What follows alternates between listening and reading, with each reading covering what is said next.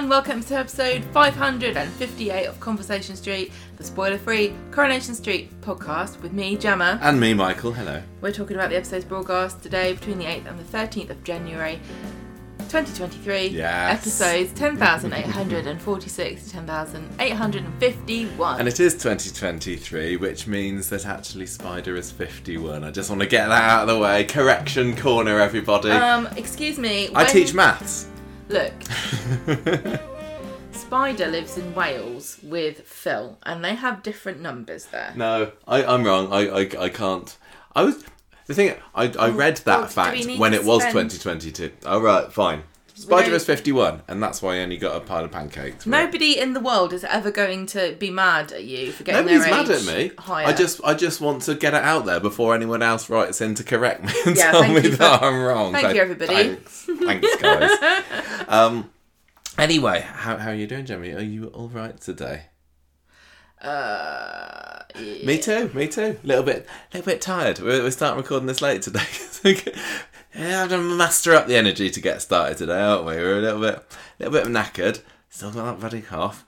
But, yeah, we've got lots of good stuff to talk about. That then? Yes. What Thank first? you very much to Stephanie. She sent us a lovely package of goodies. You're Yes. so kind and wonderful, and it was very special. Lovely crazy to cat get lady those. Stephanie. Yes. She sent us a Canadian gift package, didn't she? She did, yeah. Sent in October, arrived this week. So that Happy was birthday very, to very me, nice. and now I'm 41. I get. It took so long to get here. I've been getting to taste some nice Canadian sweets. Yes, thank you, Stephanie. That was really, really lovely of you. Really Lovely. appreciate it. Also, Speaking of gifts. giving things, we were very cagey last month because we had a different plan for our charity Patreon money. If you guys listen to the podcast for a long time, you'll know that every year we donate all of our money from December to a charity. And this year we decided to do something different, and we were waiting to see if it would work out. And it did. Hooray! We have asked the lovely Charlie DeMello, who played Imran, to come back on the show, because we're always trying to think of how can we get Charlie back on the show, because we love him so much. So I just can't let go. So we asked him to nominate a charity of his choice so that we could donate the money. He did win the top lad award last year, so Yeah. we thought 'twas only fair. Yes. So we were sorry, Sally Carmen, we didn't ask you, but Charlie. No, well, one of the reasons was that Charlie's not in the show anymore. Yeah, she'll have her chance. So just jinxed everything. Yeah. So Charlie very, very kindly was up for this, and he's nominated a charity. So he's even recorded a little message to explain a little bit about that charity. So over to you, Charlie.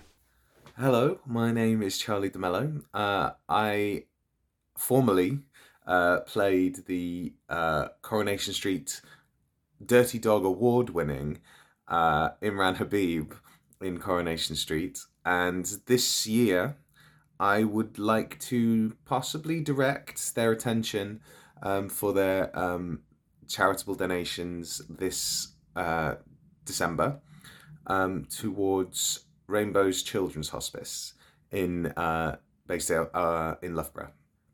It is a charity that has close familial connections to me. It's a place that my mum has worked in various roles over 20 years now, and it does incredible work for children and young people all over the East Midlands, not just being a place for sort of care in the kind of way that you might think of in regards to a hospice, but also to facilitate a way in which people with who are differently abled or aren't as catered for out in the world, to enjoy life, to live life, to laugh, to play. And so it's a wonderful place. It does wonderful work, and I would like to, at the very least, draw your attention towards them this year. There we go. Thank you, Charlie. Thank you, Charlie. Lovely to hear your voice again. How can we get you on the podcast next time? Just keep He's never plotting. left. He's never Keep plotting. So yeah, there we go. All our Patreon money for December has gone to Rainbow's charity. So thank you very much. And that ended up as being like £256, Yep. I think. So all of that went. Thank you very much very for pleased our to be able to donate to patrons. that. We really appreciate you, and thank you for your support. And we're so happy that we can do good things with some of your cash. Speaking of good things, we've had a bit of a redesign on our blog Oh recently. no! Don't bring this up. I need to bring this up. I'm trying to spin this as a positive. Well, that's what I told you. I was having a bit of a moan about this last week, and Gemma says, nobody ever goes to the blog, Michael. It's fine, I don't think anybody will notice. And I was like, I don't know, maybe they do. But if you have, you might have noticed that it's had a little bit of a visual change. I was going to say upgrade, but I don't really know, over the last week. Basically, Podbean has got these templates that you can use for your blogs, and we've had the same one for years. And I'd heavily edited it and all that to make it orange, and I made it how I wanted it to look. And they've got rid of that template now. So all my lovely work that I'd done on the blog design-wise disappeared last week, and I was a little bit upset. I was a little bit upset and annoyed and stressed out when that suddenly happened last week. Even though they'd kind of warned me, I didn't think it was actually happening. I was kind of choosing to ignore that warning. So I was a bit mad, but I've looked on the bright side. It's not what I wanted it to, but hey, it's modern and it probably works with phones better and stuff now. So anyway, if you have been to the blog in the past week, that's why there's the change. You still can't link to it from Twitter, which is a bit of a pain, because they seem to think that it's some kind of spammy link. Elon Musk hates us. Elon Musk totally does hate us. I can't link And to I've never our said a blog word from against Twitter. him. It's very, very annoying. But anyway, so that's that news. And I think that's about it for opening of podcasting. So, Gemma, tis your turn for a quiz. Have you got a lovely 2023 quiz for me? Have you got your paper? Yes, I do. Yes, I'm going to get my score down using the same paper. Oh, yeah, by the way, thank you, everyone. I want to say thank you, everybody, for all the kind comments you sent about our bonus podcast this week, the predictions one and the rundown of the year. So lots of people... I haven't seen any. Yeah, lots of people say, oh, this is one of my favourite podcasts of the year, and they've got some lovely, nice comments about that. Thank you, everybody who sent in their predictions as well, before and since. So, yeah, that's very, very nice. But I'm just saying that because I've got a piece of paper that I've got the top 10 characters of 2022 written on the other side, and that's made me realise I need to go back, because I haven't had to look at that list since, to see where everybody else ended up. So that's something that I'll do. Right, Gemma wants to do a quiz. I'm getting an eye roll, so that's Will my you cue. Stop being horrible and telling everyone what I'm doing.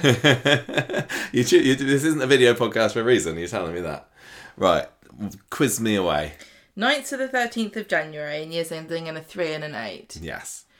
No birthday for Spider. I got this from coronationstreet.fandom.com. Oh God, I can't even 50th talk. one, I mean. I need to have a sleep. We will have a sleep later. I want to go and sit really in a nice box. sleep. 9th of January, 1978. Come on, what happened? I don't know. Should I know this? Yeah, you should do. No, more questions, please. No, more come clues. on, what happened? This is a very famous thing. 9th of January, 1978. You really should know. What was it related to? The thing that happened on that day. No, that's the most obscure You honestly question should ever. know this. Why? Why should I know What this? happened? How long ago was that? That was 45 years ago. Yeah? I don't know. Has somebody had a birthday? No. I don't know. I'm trying to test you properly. This is the first time Does this prove that I haven't been paying attention this week? Is this something that has been mentioned in this week's Well, Coronation not in Street? Coronation Street, but in our life you might have, perhaps. I don't know. I'm really surprised because lots, like at least 2 very important anniversary things. My brain is also a bit frazzled today, darling. Yeah, I think you might have We to watched give a me documentary revolving. Oh, yes, Ernie Bishop got shot. Yes. Yes, we did watch a little programme about Ernie Bishop this week. He got shot, Michael. 0. I got that right. You just did gave me a not. little clue. You gave me a... Okay, No, half no. a mark. Because that was a very difficult question. 10th. Hopefully the left. Oh, is this how it works? Yes. Yeah, right. 10th of January 1968. Why does Jerry Booth end up in court over Myra Booth? Murdered her. Is that what you're fantasising about doing? Yeah, Murdering I'm his murdering wife? Myra Booth, finally. God, what day that would be? Something about not having any money because of all the money that she spent. That's all I know about Myra Booth, is she spent all their money on catalogues, so I'm I assuming... thought you were going to say spend all that money on Catholics. I keep coming around going, can we have some money for our robes? Right, is it to do with that? Is it related to her financial... No. What is it then? Got divorced. You had to go to court back in the day. Well, they got divorced because of the money thing, I suppose. So No, it's irrelevant. half a mark, 3/4 of a mark. All right, none. Get Next. this one right. I will. 10th of January 2018. Who works out that Pat killed Luke? Seb. Yes. Yeah. Maybe I should tell you to get them right. Well, no, there was a question about that in last week's podcast, so thanks for the Heads warning. up. 11th of January 2008. Who does David lose his virginity to?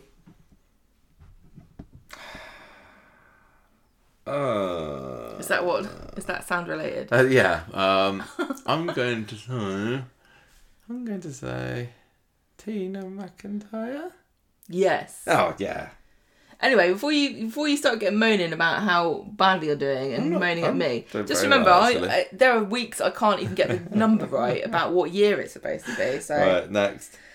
11th of January 2013. Which couple marry for the second time, only for one of them to be told by another person that the child that they're expecting may be theirs? So couples get married for the second time. Yeah. But one of the people's getting married suddenly realises that there's a baby involved now who could be somebody else's baby.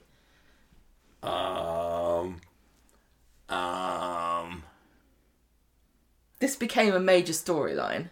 There's a baby involved. It could be someone else's baby. Then I'm going to say Nick and Leanne. Yes. Yeah. Who was the baby? The baby was Kylie's baby. Yes. Yes, Lily Platt. Who's the daddy? Yeah. Exactly. 12th of January 2003. Exactly. Which two people... Listen, in 2003, which two people have 50-50 shares of streetcars? Oh, I think I might have seen a Carapigi post about this week. We'll I'm answer going the to say question. Steve and Dev. Yeah. 12th of January 2018. Who was jilted at the altar? Chesney. Correct?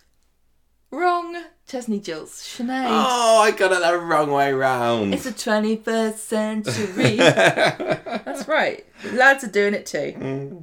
Okay, the final question. Thank you. 13th of January Yeah. 2003. Yeah, you got a grin on your face like you're never going to get this one. We know Maxine should have stayed at the party, Yes. but who's the party for and why? I thought that you would ask me that question because I knew that you knew that I knew Most evil look. that today is the 20th anniversary of Maxine getting clonked on the head by Richard Tillman. Yes. And I thought, I bet Gemma doesn't ask me about that. I bet she asked me whose party it was. Yeah. But then I didn't look it up. Didn't you? But Go I on. believe Go on. it was Start Doreen's birthday party. What was what age is she? 50. Yes. Yes. And I didn't even look it up. I know it. Right, I got 5 I'm really proud and of maybe a myself half for that question. out of 8 or so. That was pretty good. Good quiz, darling. Apart from Thank that you. first question, how was I supposed to get out of that? Honestly, who's got a birthday coming up? Please? The big three. Yeah. The big three. Everybody knows these trio as a threesome. You can never speak of one without the other. Right. 14th of January, Jack P. Shepherd. Happy 17th birthday. of January, Ken Morley.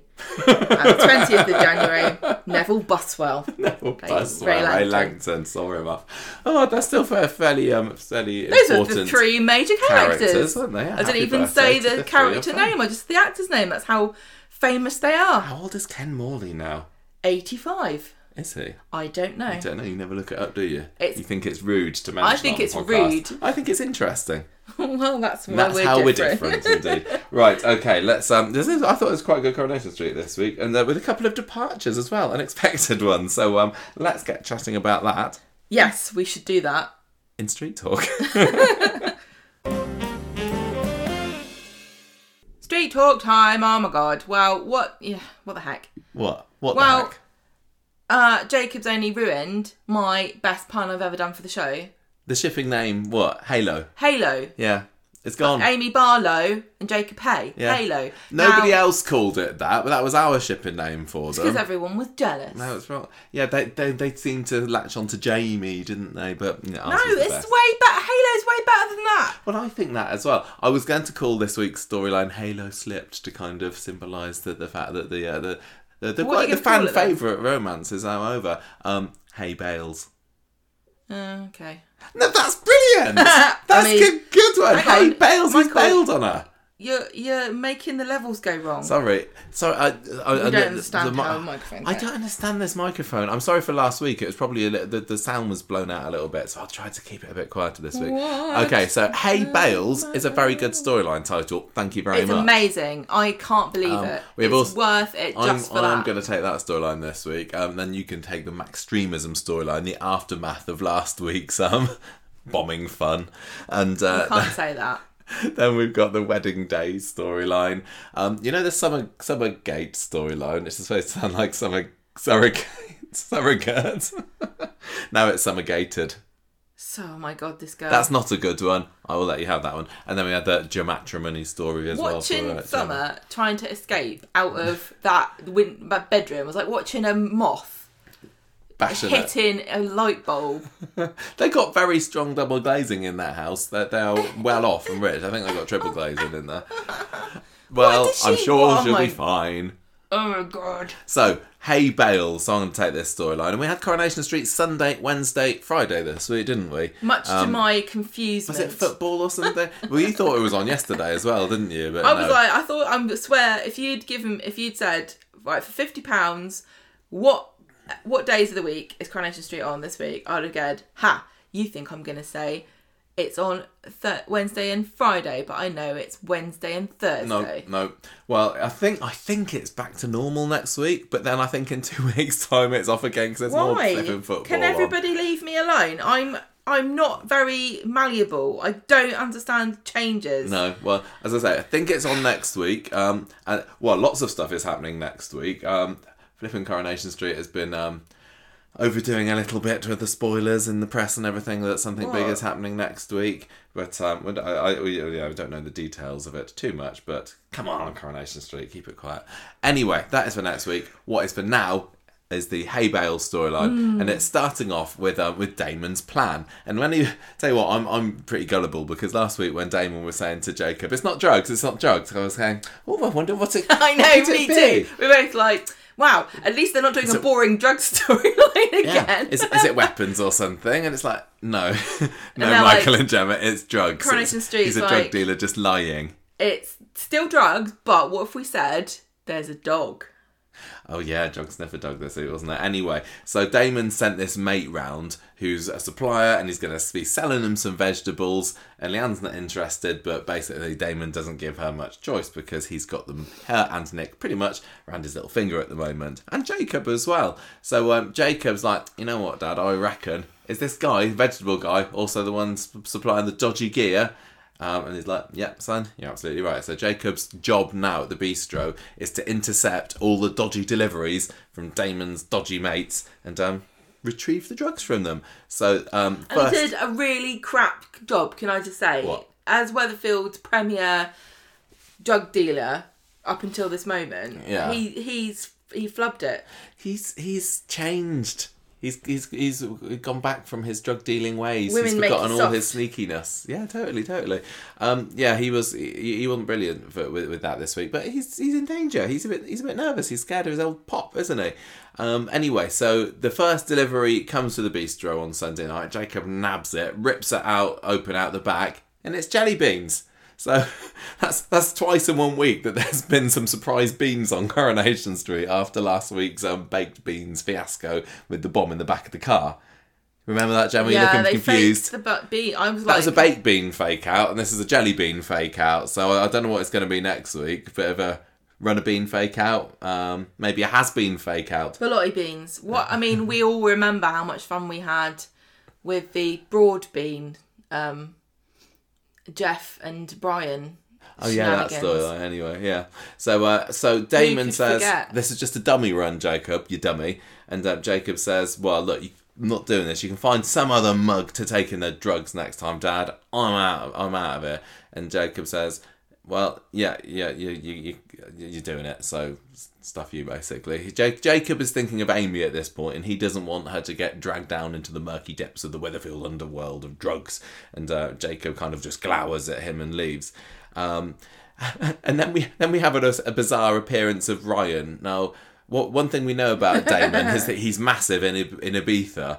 And Ryan loves Ibiza, and it's probably just a very small island, so he's very well known there. And it would be weird for Ryan not to mention it, I guess. And apparently, what was this? You had to explain this to me because I was trying to type down notes at the same time. So Ryan was saying that Jacob's dad, Damon, takes over clubs in Ibiza that have been raided for drugs or something, and he turns them around. Listen, can I just make a confession here? What? I guess I need to say this. I was in hospital this week for brain things. Okay, I'm absolutely fine. She's all right. I had to go to hospital because I had a very strange, weird thing that happened to me, and I'm totally fine. I've had all my scans, whatever. But I'm realising I have big gaps in my memory. I don't know what you're talking about. And I guess I'm going to blame it on brainworms, but it probably is just me not paying attention. We were in hospital quite late on Thursday night last week, weren't we? Until about 4 or 5 o'clock in the morning. But she's all right. You're all right. I'm totally fine. Don't worry. Don't worry about it. But what are you talking about? We've had other things on our minds. Anyway, Ryan thinks that Damon is big in Ibiza. So Ryan thinks that Damon is like super duper anti-drugs man. I think so. It looks like the insinuation here is that doesn't really matter. Damon takes over clubs that are notorious for drugs, and then he manages to sneak the drugs in. Yeah, I guess so. In a more surreptitious manner than the previous goons were doing. Yeah, it also kind of tells us that Damon is quite notorious, and he's got lots of contacts, and he's, Mr. Big. Also makes me wonder how many kids he's got running around in Ibiza, who are like Jacob, but actually better at their jobs. I wonder. Anyway, so Jacob gets home later and he wants to talk to Amy, but Summer doesn't know where she is. She doesn't know where anyone is or anything. She just saw Amy getting into a car with Damon. Uh-oh. So Jacob tries ringing Amy, but Amy's phone is plugged in the kitchen. Most unbelievable thing. But it's another fake out. Second fake out of the week. Amy and Damon come back to the flat later, and she just needed to be driven off somewhere to see a friend or something. So it's all innocent, but clearly Damon was just trying to make Jacob see, yes, that's right, I can do whatever I like, and I could be very dangerous if you don't do as I say, actually. And not just dangerous to you, but if you want your lovely girlfriend Amy to keep all her teeth, then you better dance to my tune. So Jacob says, I'm not doing them, no. And Damon says, you'll do as you're told, son. Now, off to your room without any supper. So it must be so annoying to have a kid and they just don't do what you tell them, like, do your homework, brush your teeth, carry these drugs. Yeah, the perils of modern parenting. They're just too busy on their TikTok. Yeah, get off your TikToks and take this drugs down to the bistro for me. Bloody kids. Right, so Wednesday's episode, and Jamie is very, very preoccupied. I thought that there was some great... Jacob, I said that. You said Jamie. Jacob, thank you. I thought that there was some really great... directing on Wednesday's episode. I can't remember who did it now, but there was some very tense scenes in this storyline, so I loved it. And he's very preoccupied. Amy notices this, and she's like, oh, maybe is it the bistro? Maybe it's not right for you there? I don't know. So Damon comes to visit Jacob in the flat later, and he's like, right, bean plan is over. Onto the real thing this time. So we need to chat what's going on. You're going to get a delivery today. You need to intercept it. Get the drugs from the bottom. So Jacob is like completely on edge as he's arriving at work today. And get the drugs from the bottom doesn't know when the the delivery's going to come. He doesn't know whether he's going to get caught or whatever. He's there in the really busy kitchen. Everyone's going around chopping peppers or whatever. He was just the most uncool drug mule I've ever seen. Is that what you're scoring this week's out of uncool drug mules? I think he could certainly give Stephen Reader money with how suspicious he looks. A run for money. That's what I said. No, you You said keep a money. correcting me. What did I say? You said a money. Give him a money. Run for the money. One for the money, I don't two know for what the I show. said. I'm getting it all wrong. Anyway, yes. I'm just saying because people get confused otherwise, and Everyone understands. if I say something wrong, everything you I say. correct me. I'm not Okay. trying to be mean. Don't with your masculine ego. I'm trying to help.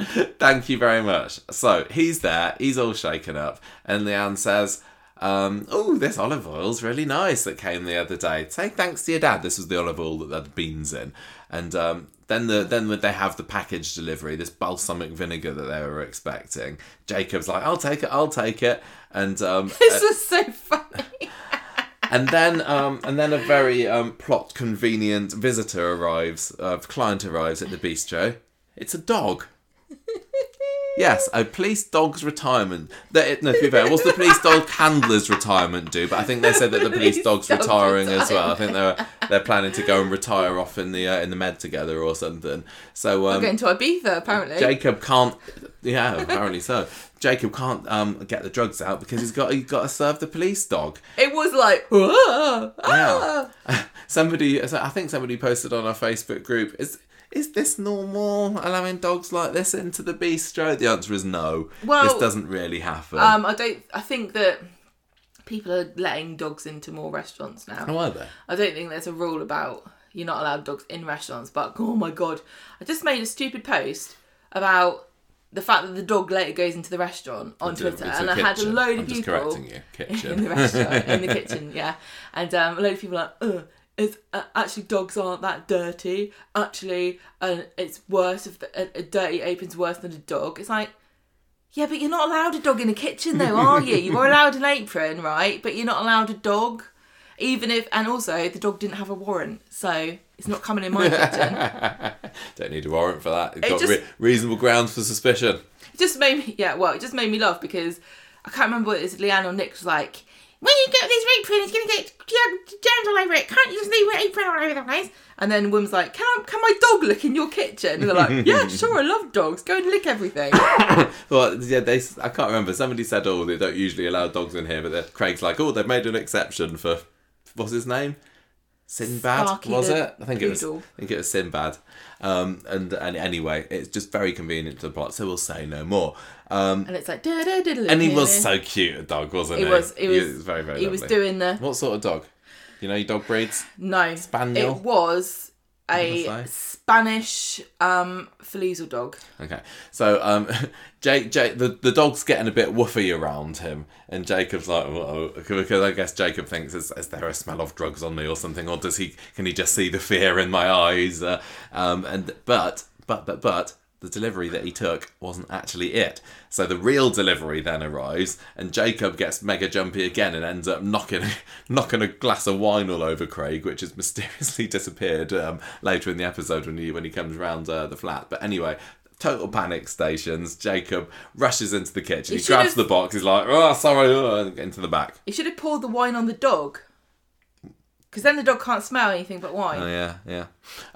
So he hurriedly rushes the box into the back, empties it out, takes the balsamic vinegar out, takes the fake bottom out, and puts the drug in his bag before dashing out the back way of the bistro, looking very, very suspicious. Suspicious, yes, that's the word. So the dog's like, "Can I please give my compliments to the chef?" in person, and they're like, "I love dogs in kitchens, come inside." This reminds me, we watched The Menu last week, didn't we? Yeah. Speaking of restaurants, has anyone else seen The Menu on Disney Plus? What a thing. Strange film, but I followed it, so that gets Michael's recommendation. I should just score films out of how much did I follow it. And on the Michael following the score film, I'm giving this a solid 4.5 out of 5. You definitely knew what happened at the end. Yeah, so if you are like me and can't follow films, The Menu, it's not too bad.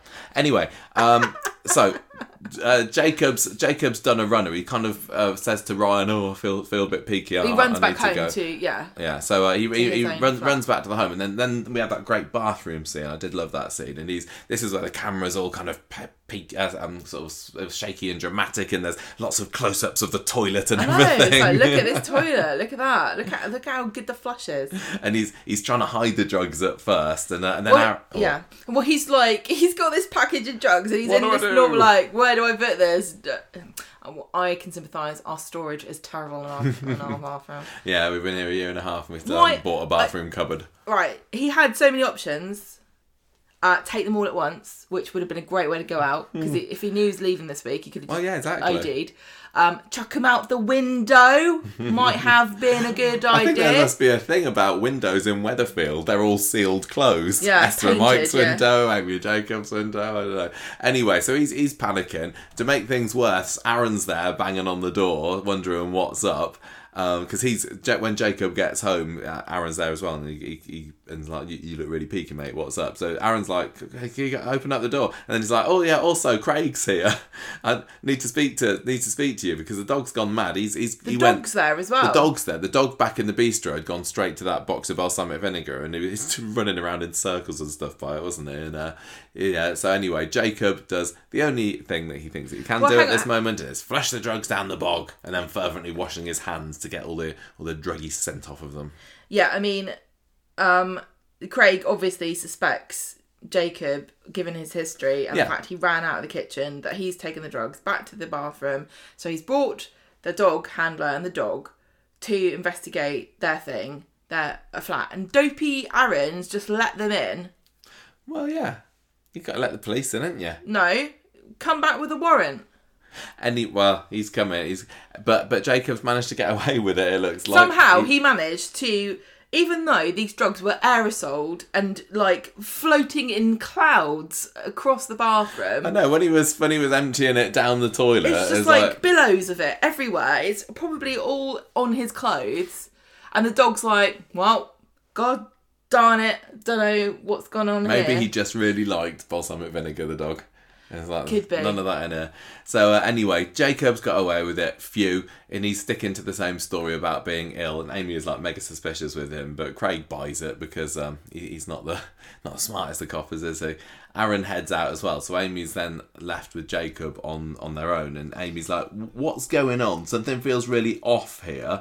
But fortunately for him, he gets a text from his dad and he kind of panics and runs off and says, I need to be somewhere. I need to apologise to Leanne and Nick, is what he says. So he goes to the Ginnel and meets Damon there and basically tells him everything that happened today. And Damon's You've missed out an important scene with Nick and Leanne sniffing each other's artichokes. Oh, they did, didn't they? To discover what the source of the smell might be. Yes, yeah, whiffy artichoke. I like the way they're like, could be drugs or it's probably this artichoke. Yeah, Damon is like, what the hell? You have flushed my bag of drugs down the toilet. And he says, that's worth 50k. Well, don't give it to Jacob then. Yeah. I've got no idea, not a clue. If you'd say how much is this bag of cocaine worth? Was it cocaine? Yeah, it was. Oh. And I wouldn't have a clue, but 50k for that. And yet right. again, the characters are like, I'll get the money back. No, I think he really felt like he could earn 50k. No, I think just give him a little bit of time. No, Jacob was like, I don't have 50k. No, well, Jacob's like, Damon said, doesn't even matter if you did. Maybe he could sell his reproductive cells to Mike and Esther. I hear that. I think it's Mike's not in difficulties there. No, I think it's Esther that needs the help. Anyway, Damon's like, what the heck? 50 grand down the toilet, literally. And if you don't find it for me, you're in big trouble because he's got his bosses, and he basically says they're going to kill you if you don't get the money back, or you'll die. Yeah, and I always. And then he kind of properly lays the boot in, saying, "Such a soft touch, you always have been, and you were a mistake. I didn't want you. Neither did your mum. You're dead to me as you always were." He plays his cards fairly early on because we kind of were suspicious. Well, but when Damon came back into the show, Jacob was like, he's a wrong un. And then we were like, oh, just, maybe he wants to get He knew that he was completely- tricking Jacob, but the This- fact that he admits to Jacob quite so soon, yeah, I'm not interested in you, I don't want to build a relationship with you, I am just using you, and now you've flushed this down the toilet, and I can tell you what I really think about you, you massive liability. So anyway, but I suppose he must have realised that Jacob only had one episode left, and he had to get it in while he still had a chance. So Jacob says, well, you know what, Dad, I'm not afraid of you anymore, I can take your worst. And Damon says, it's not me you need to be afraid of. Get out of Weatherfield. You either, do you want to live or do you want to stay and die? This wrong fitted me completely. In what way? Until this week, I was like, oh, we're setting up this story here where, you know, Damon controls Jacob and this is going to be very prolonged and Jacob's going to be the minion and he's going to be caught between what's he going to do, and he's eventually going to shop his dad in and be the hero and redeem himself. It really and, felt like it was going to be like a and- big story for Amy and Jacob for the spring, didn't it? And then when Damon's like, do you want to stay here or do you want to go and die or do you want to leave? I was like, oh, shut up, he's not going anywhere. And then Friday, he's like, bye-bye. Well, I know. When he started getting ready to leave on Friday, I was thinking, well, yeah, he's a bit had dramatic. he's had a busy week. Maybe he's just, you know, Jack needs to have a bit of a break from playing. And it's like, no, Well, he's up gone. until the moment, actually, even at the end of the episode, I was like, well, how's he getting out of this one? Then I sent you on Twitter the actor's goodbye message. We're And- getting ahead of ourselves sorry. here. We need to talk about this exit. So Amy, Friday on Friday's episode, Amy's like, what is up with you? You're still acting really, really off. And he starts going, oh, we need to get away. We need to start all over again. And you know, everything that happened yesterday with the police brought it all back to me. Nobody around here trusts me. They all remember my past. I can't escape what I used to be around here. He says he's having a quarter-life crisis, which I thought was quite funny. So Damon, over in the street, starts harassing him again. He's like, haven't you left yet? And he kind of insinuates that Amy had better watch her back. And Jacob then pushes Damon up against the wall. And it's like, yeah, boy, you go and stand up to your dad. And then Damon just completely takes him, doesn't he? He pushes Jacob onto the floor and basically gives him a good old kicking in the ginnel. That ginnel has seen a lot of action the last week or so, hasn't it? Spider getting clonked on the head, Jacob getting kicked. Dangerous place. They should really put some CCTV up there. This is why they couldn't let Stu be homeless for very long. Why? Because he'd be like, can you move on, please? Someone's trying to sleep here. It's my house, actually. Damon's like, right, my drugs people, my bosses, they know you screwed up, so you had better run if you want what's best for Amy. See, even through this, I was thinking to myself, oh, he's just bluffing here, because I was thinking, logically speaking, and, you know, I don't know anything about drugs people. All I know is what I've seen on television, which to me, it feels very realistic. I know It's exactly how it works. I could run a drugs business just based on what I've seen watching Breaking Bad, okay? So, from my wide experience, I know it wouldn't be Jacob who'd be in trouble. It would be Damon. They don't know who the hell Jacob is. They asked Damon to do something. He gave it to somebody else. Do you really think the big drugs boss is going, well, right, Damon, if you say it wasn't your fault, it was your lad's fault, I guess I'm going to have to string him up by his ankles to teach him a lesson? Of course not. They'd be cutting Damon's throat and throwing him in the canal. Well, I mean... Do you think they really accept excuses in the drugs trade for why your minion got it wrong? No, it's not how it works. That's a very good point. The fact that Jacob has now disappeared, so he's not going to be getting that 50k back for Damon. that's Then why this story- Damon's the one that needs to be watching his back now. The story doesn't make sense, and I genuinely don't think it's going to go any further than this week. But if you want me, this is the thing, right? I hate drug storylines anyway. I find them very boring. If you want me to take this seriously, you also need to take it seriously and make it logical and make sense. I think it's Which still. it I doesn't. think it's still No, got it the doesn't. option to. I really think it's still got the option to. I think you're right. Maybe Damon was just bluffing there by saying you're the one that needs to get this money because. But why? But the thing is, no, that doesn't make sense either, because, Damon, what's Damon's purpose here? He could still bring him back on side. He could still threaten him and make him do drug stuff. He doesn't need to run him out of Weatherfield. I don't know. Very suspicious and weird. I'm interested to see how it goes. Anyway, so Jacob goes to work and he's like a zombie as he goes in there. He's like totally freaked out and he tells Nick everything about the coke smuggling. So I couldn't believe that either. I was like, you're just dishing all the dirt here. I know, it's a total exposition dump, isn't it? He hasn't got. that time is counting down on the street. You've got to tell everyone everything now. Nick's like, I don't have the capacity to squint any more than I already have, but this is weird. He's like, yeah, but been smuggling drugs, it's my dad, he's terrifying, he's powerful, and now I need to do a runner. And Nick's like, I cannot compute. So now look at me and Leanne could be in trouble as well. Thank you very much. He's also like, I mean, I know this is kind of, it pales into a bit of insignificance, Jacob, in light of your problems you've come to me with, and I appreciate you coming to me with this, and I wish you all the best of luck in your future endeavours, and thank you. If you want a reference, I'll definitely write you one. So good lads seem all right to me. Sorry about all this, but I do have to ask you: is that real balsamic vinegar? Because I still paid for it. Well, I wouldn't. Would you? I'd be so suspicious of it. I'd be like, is this not balsamic vinegar, or is this the best balsamic vinegar we're ever going to have? Well, they're saying it's very, very nice. They're going to be in a bit of a quandary now. Like, I kind of really want to get some more of that balsamic vinegar, but I don't particularly want to get it from the drugs people. I don't know what it's about. This Moorish. Balsamic vinegar. It's oh, yeah. Whenever I pour something at the bottle, I just... it's very spicy.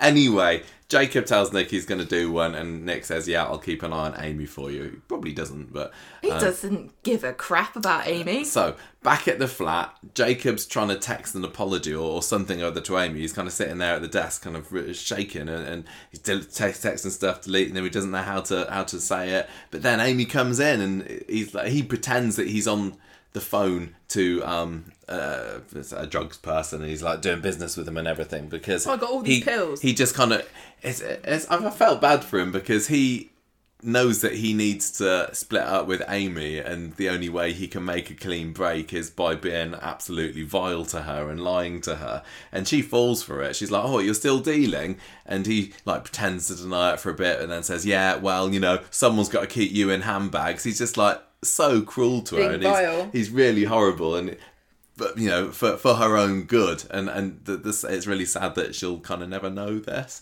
So he riles her up, and she says, well, look, I'm not some dealer's doll. And he's like, well, yeah, plenty of people would jump at the chance, thank you very much. And she storms out, and Jacob's there like going, oh no, what have I done? I love Amy, but no. Anyway, so she goes and has a sit on Maxine's bench, doesn't she? Which is for the anniversary, clearly. I bet she had no idea the poignancy and the significance of sitting her bum on that bench today. But anyway, she overhears, is it Gail walking past with Max or somebody other?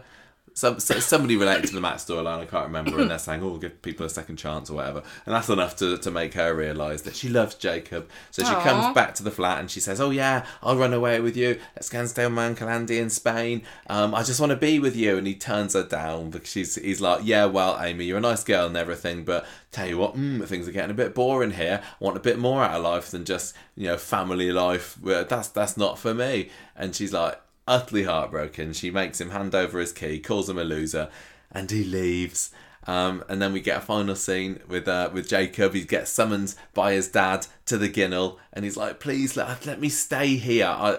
Tell your mates that I'm a great seller, and I'm going to get these guys their money back and more in no time. I'll get my job at the factory back. I'll sell off some of their fancy silk and everything. And Damon's not having any of it. He's like, if I see you again on the street, I'll bury you myself. So Jacob gets into the cab, and off he goes. Off he toddles, and has a very protracted. You almost could have guessed as he was going round the corner and going past number one in the taxi. The camera was lingering on him for quite a long time. And I was like thinking, on Jacob, and I was thinking, this feels a bit like is he going away for an extended break or something? And then it was after that you sent me the message that he'd put on Twitter saying that he was leaving. So Amy's heartbroken. She's at number one with Stephen Tracy and being consoled there. And at the end of the episode, Damon comes into the bistro and tells Nick that this dodgy business was all down to Jacob, but don't worry, he won't be troubling us again. He's done one. So the situation that we're left with at the end of the episode is Damon is still very much got Nick and Leanne in his pocket, and he's calling the shots at the bistro. Do you think he's going to still try and smuggle his bits in, because he hasn't got anyone on the inside now? What's the point?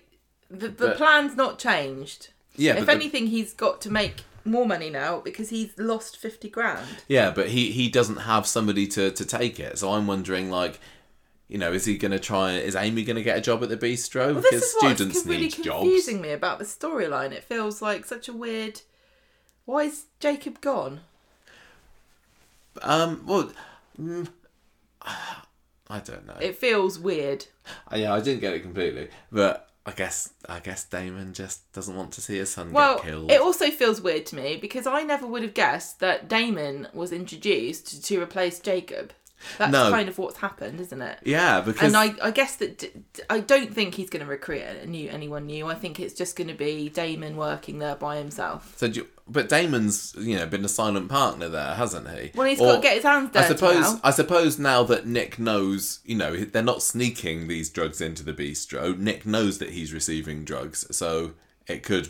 He could very well just say, well, you come in and get them. But I don't know, Damon doesn't seem like the sort of person that'd want to get his hands dirty, and he wants somebody to do it for him. It's weird because he specifically said this would have been the perfect opportunity for him to have said to Nick, listen, don't know what he's told you, but I am a drug dealer. That was cocaine in there. I know your wife's a smackhead, so make sure she don't sample any of your goods.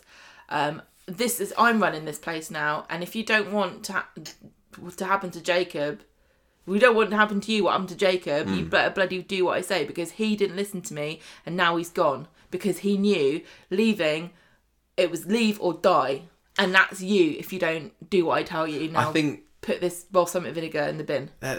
There still could be the potential for that, to be honest. But why didn't it end with that? Why did it end with him going, it's all Jacob's fault. I'm going to make this business... Just to make us wonder. I am kind of interested in this storyline. I know you're not. And yet you were kind of moaning a little bit during the week, like, it's another drug storyline. No, listen, I'm more interested in it now that Jacob's gone, because I don't know where they're going with it now, because it felt very predictable to me. Like, yeah, here we go. The son's going to be blackmailed, and the dad's he feels, he's trying to live up to his dad. He's going to eventually realise, yada yada, he got picked between his girlfriend and his dad, and he's a bad boy. Can he escape his past? I felt like I felt like I knew how it was going to end. Whereas this is like, well, what is going to happen now? This is like the weirdest twist. It is, to me that makes it more interesting. And I'm enjoying Damon. I think he is quite a decent baddie. He seems scary, quite threatening. I mean, the bit today when he was giving Jacob a good kicking in the ginnel, I was like, oh, he's serious, isn't he? But it did make me think after I realised that Jacob is left. Would it have been better if he'd literally kicked his own son to death? I know it's a bit dark, but it's January. The nights are dark. It is January, and I mean it's going to be the most depressing Monday soon. Might as well have done it then. Jacob is a very popular character with many fans, and I suppose they wanted to make it look like he had the option to return to the show. But if they were going to go the full way of surprise, Jacob's leaving, I think it would have been a lot more impactful if Damon had literally kicked his son to death. I'm actually going to go... People are going to say, no, that's not my curry, but, we never have that point of view. It will go as dark as you like. Well, I agree with you. I think it would have upped the ante. It would have kicked everybody at home up the bum a little bit, because... The thing is, like I said before, 2022 was the year of no consequences for anybody. And if you opened this year with literally kicking someone to death and going, yep, he's gone, who wants another one? Yeah. That would have made everybody sit up a little bit and gone, what the heck? Yeah, definitely. It would have been a nice surprise twist at the beginning. Although it was only a few years ago that somebody was kicked to death, and maybe it'd be... Who was that? Seb. I can't believe you forgot. How quickly we forget. I'm fickle. Listen, he didn't need to kick him to death. He could have bricked him. Yeah. Bricked, kicked, nicked. And he licked him to death. The dog could have done that. Yeah, he could have covered him in drugs, and then the dog could have come on, licked it up, and drowned him. I think that would have been a bit difficult to I know it's harsh, and I'm not just saying that because in my predictions mere days ago I said that I thought that Jacob would be killed in this year's Coronation you can always Street. tell how salty we get when our predictions are like ruined immediately. I didn't think it had happened so soon. What's going to happen? I thought. What's Carla going to do? Yeah, exactly. Oh my gosh, the factory's going to go It's under. gonna go- I mean, that's there's all a- right. We've got Uncle Stephen there. He's come to save the day. I can't believe it. Yeah, no, I think it would have because people just kind of left this episode going, oh no, that's really sad. Jacob's left, and I think if he'd have been killed by his dad, I'm sorry we're lingering on this point. People would have gone, oh, that's really sad. Jacob's gone, but I think they would have enjoyed the mega shocking twist of the whole They thing. certainly would have enjoyed immediately going to Ofcom to complain. I think also if they'd have had that happen, they could have had Stephen walk around the corner because he's always loitering around the Rovers, as we know. And go, hey, I'll take that body off your hands if you give me 10k. I've got it. David's like, I've got no money to be thrown around. I'll do it myself. Thank you very much. It's like, oh, I got a box for my car for Christmas. Just want to try it out. I thought I was gonna carry Elaine away in it over Christmas, but I guess it never panned out that way. It's Anyway. like, oh, they let you kill someone this week. That's such a bummer. I thought it was me next. Right, we've spent far too long on something that didn't happen. Jacob is gone. James Ryan has put out a lovely tweet today saying, that's all, folks. Jacob Hay, over and out. He should have said, hey, Bales, he should have asked me. I can't believe a 2-month job on the cobbles turned into a 2-year Weatherfield residency. I'm going to say it didn't quite because there was an awful lot of that first year you weren't hush there. your But mouth. getting to work on a show I was brought up on to follow in the footsteps of true legends has been an absolute privilege. I can't thank the fans of the show enough for getting behind me. The love and support has been truly overwhelming. Jacob's been an absolute treat of a character to play, and that's all been down to how well the writers have written for him. He actually says wrote for him, I should have Right, said. Michael. I'd like to thank Jenny and the casting team for taking a chance on me, the multitude of talented directors I've had the pleasure of working with, and the whole production team who worked tirelessly to bring the show to life. And a special thank you has to go to my work wife, Elle Mulvaney, who has made this experience unforgettable. Thank you for your openness, your kindness, and for making me cry with laughter every day. I now get to call Amy Barlow my best friend. How cool is that? Who knows what's next for Jacob, but I hope you continue to support me on my next steps away from the street. And he teases that he's got some exciting news to share when he's able, so it looks like he's got some more telly jobs lined up in the future, so that is good for JJR fans. So anyway, yeah, gone. And thank you, Coronation Street, for making it a surprise. I Weird. kind of like Jacob. I just feel like this feels like very It's a bit out surreal. of the blue. Yeah, totally. Because this is the thing, right?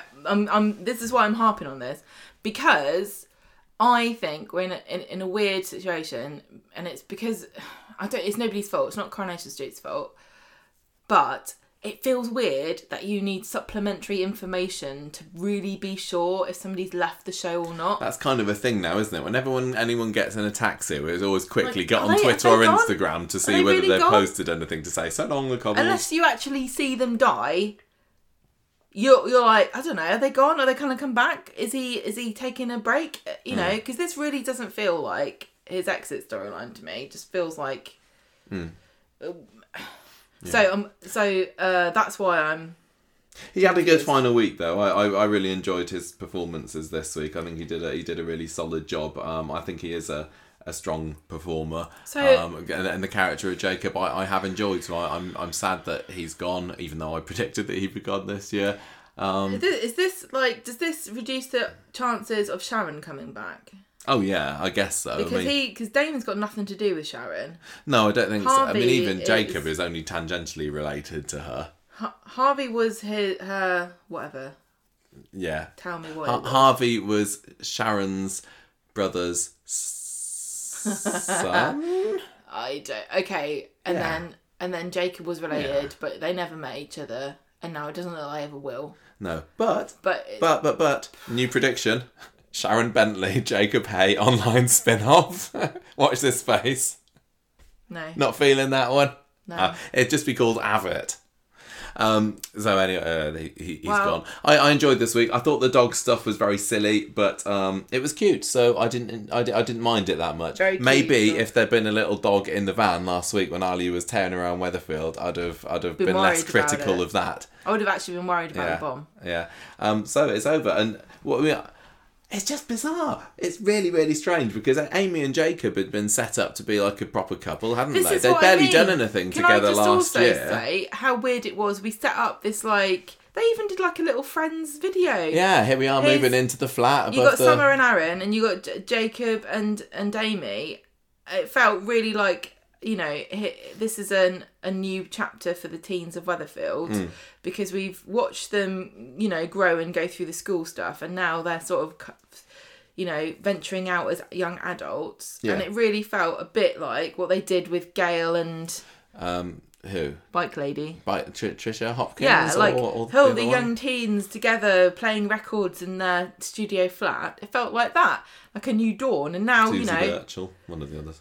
Yeah, no, totally, it did, and it's over. And I'm not, and now Summer's locked in an attic. So maybe Amy and Aaron. What were you saying? I was just gonna say, I'm not gonna hide the fact that I said I gone off Jacob recently. No, you had. And I'm not that bothered that he's gone. No, but it was. I know that hope he's got a lot of fans. He has got a lot of fans. I thought that they made a good couple, and it's a real shame that they didn't really lean into that last year, because they got together, spring 2021, didn't they? We didn't see very much of them at all throughout the whole of last year, and I thought that this year would be the big year for those two as a couple. That's what I'm more baffled about, the loss of potential. Yeah, and bringing in the dad, and it's like, oh look, it's Jacob and his dad, and it's like he's gone. But anyway, I think we've kind of saying the same things again and again for this one. So who's next on Amy's love list, I wonder? Who we got? She should get on with her studies and forget about boys. Yeah, mate. I mean, Ardy, Amy and Ardy could be. I'd like to see them together. I just really, really love Amy. And so I hope that she gets a decent boyfriend that I will enjoy watching her with just as much as I did those few scenes with Jacob. But don't you go off with Aaron. Leave him with Summer. That's what I say. Right. Shock twist. Ardy and Aaron Not going to happen. get together, and then they've got 4 A's starting off their names. Yeah. Right. Who comes first in the alphabet? Ardy does. So imagine how It's annoyed Ardy, you'd be. then Aaron, then Amy. Imagine how annoyed you'd be if you were Aaron, right, and you started dating Ardy, and suddenly you're second, and you've never in your life been second in the alphabet when it goes by first name. Yeah. And your parents are like, sorry, Aaron, we let you down. We didn't ever foresee this happening. Right. Let's move on to the Max Streamism storyline then. So last week, we had lots of jolly japes with a bomb and a van and Alia getting blown up and, is she going to be okay? But no one was hurt. No. Well, she bet. Do you see her this week? She's got a bit of a bandage on her arm, hasn't she? And a little bit of a plaster on her head. She's got blown up. She's made of steel, that woman. Like, that talk about no consequences, Gemma, honestly. It's too exciting a death for Alia. And Spider's up and about as well, isn't he? It's like, oh. Anyway, so remind us all what happened in Max's storyline this week. I'm just trying to think of what's the most boring thing that could kill you, and that's how Alia's going to die. She catches a glance of herself in the mirror. Right, go on. That's really rude. I'm going to lighten up now. Sunday, Max is being interviewed with David for After the Sun. The whole bombing thing. Like, did you do a bomb? No. He denies all knowledge of all the plan. He says he didn't think Griff was serious, and he doesn't know where Griff is. Toys with Spider. He's in the hospital. He wants to get out and find Griff. And if he doesn't, Griff's going to find him. I forgot that it was this week that Spider was still in hospital. Listen, so did I. I'm reading this like I never watched it happen. Gary, Maria and Ryan come after Max and David in the street, and Alia says, listen, let's move on. He did the right thing. Darren's on his side as well. They're all willing. They're all just such great people, aren't they? Yes, they're so forgiving. Wonder what that's like. Back at home, David is defending Max to Gail. And Max says, I'm really sorry. I've told the police everything I know. And Gail's like, you're too soft on him. Like, well, sorry, but you didn't give me any good tips. And Gail, you were very, very soft on David. That's what I'm saying. Yeah. Gail, you never gave me any guidance for how to treat a tearaway teen. When I was rampaging with a hammer, what did you do then? Anything? You just stood useful? and watched and battered your eyelashes. You should just say, I'm one up on you because you haven't pushed me down the stairs as yet. In fact, I'm getting worried we're moving to a bungalow. Anyway, they've all come down later and they agree that Max is a good kid at heart. Easy to say when you're right. And David needs Gail's help to get him back on track. Max comes downstairs and says, Lauren's contacted him. Can she come over? And she's really upset. And David's like, fine, but I'm not happy about it. Spider discharges himself, and Toya's like, promise you'll be careful. Lauren arrives, she wants to talk to Max in private, and Gail's like, cannot believe this is happening. They head out. Lauren says, I want to make Max some tea, but then she locks the door and texts secretly. And then who appears but Griff? Yeah, Lauren double crosses him. And Lauren's like, sorry, and Griff made me do it, and Griff's like, get out. So she does. I'd be like, oh, is it making tea actually? I thought that was really exciting when Griff came back in. Like, I kind of assumed that Lauren would be completely, she would turn her back on all of the baddies. And I know she only did it, she was kind of coerced into it, but I thought that was quite a cool twist when she... It's really interesting Griff to me round that this storyline is testing the limits of what coercion truly means. Because we've been educated by Coronation Street about what is coercive control, and we saw what Yasmin went through. And obviously, Max has been nowhere near as abused as she was for any near length of time she was. But it really makes you wonder, how sympathetic would you be if Yasmin was kind of radicalised for some other belief system that maybe he might have forced upon her. Interesting to consider how your sympathies are different here, because Max is still very vulnerable, and he's still only a kid, and so is after Lauren. all, isn't but he? at the same time, I don't feel very much sympathy for Lauren or Max particularly. So anyway, They wouldn't have tricked you, would they? Have to get her pretty early in the morning to get one over Gemma Cox and groom her into their my full name. Groom her into their group. I need a full album of songs that are racist. It's not just one. You have to give me the full 8 songs. Yeah, they just had to give you a bottle of racist cider and you'd have been... Racist cider? Made with English apples. Okay, right. So Max is trying to act all brave, and he says to Griff, look, I didn't have any choice. I had to speak to the police. And Max and Griff says, yes, well, I need... I know that you were in a difficult position, but I need you to tell them I didn't blow anything up. It was not me. It was Reese and Dave and Ollie, okay? And Max is like, but that wasn't true though, is it? You wouldn't want me to lie, would you? And Griff's like, come on. I've got to go on and do more work. I need to fight my cause. Do you want the woke brigade to win? He's like, listen, I've got to go on Twitter. I've got to retweet Piers Morgan. Max is like, no. The van could have blown up my family's barbers. And Griff's like, I'm fighting for your family. I'm fighting for this country. I'm fighting for Lily's future, and I just need your loyalty. And Max could have gone, yes, but you could have blown up the loyalty cards. You get 6 stamps, you get a free haircut. You never thought of this, did you? Darren comes to the door, and Max and Griff are like, shh. Tell you what, if that bomb had blown up Vin Diesel the Weasel, I would not have been happy. How could you have told? Would have had the same expression on its face. I would have, although it would have been quite a funny seeing like a front shot of Vin Diesel going, and then there's an explosion in the background, or having him flying through the air going, They could have done like a little graphic of his face just static spinning in a circle with like smoke coming out behind it. And then Arlo could have gone, ow! Anyway, David finds Alia in the market and says, thank you for sticking up for Max.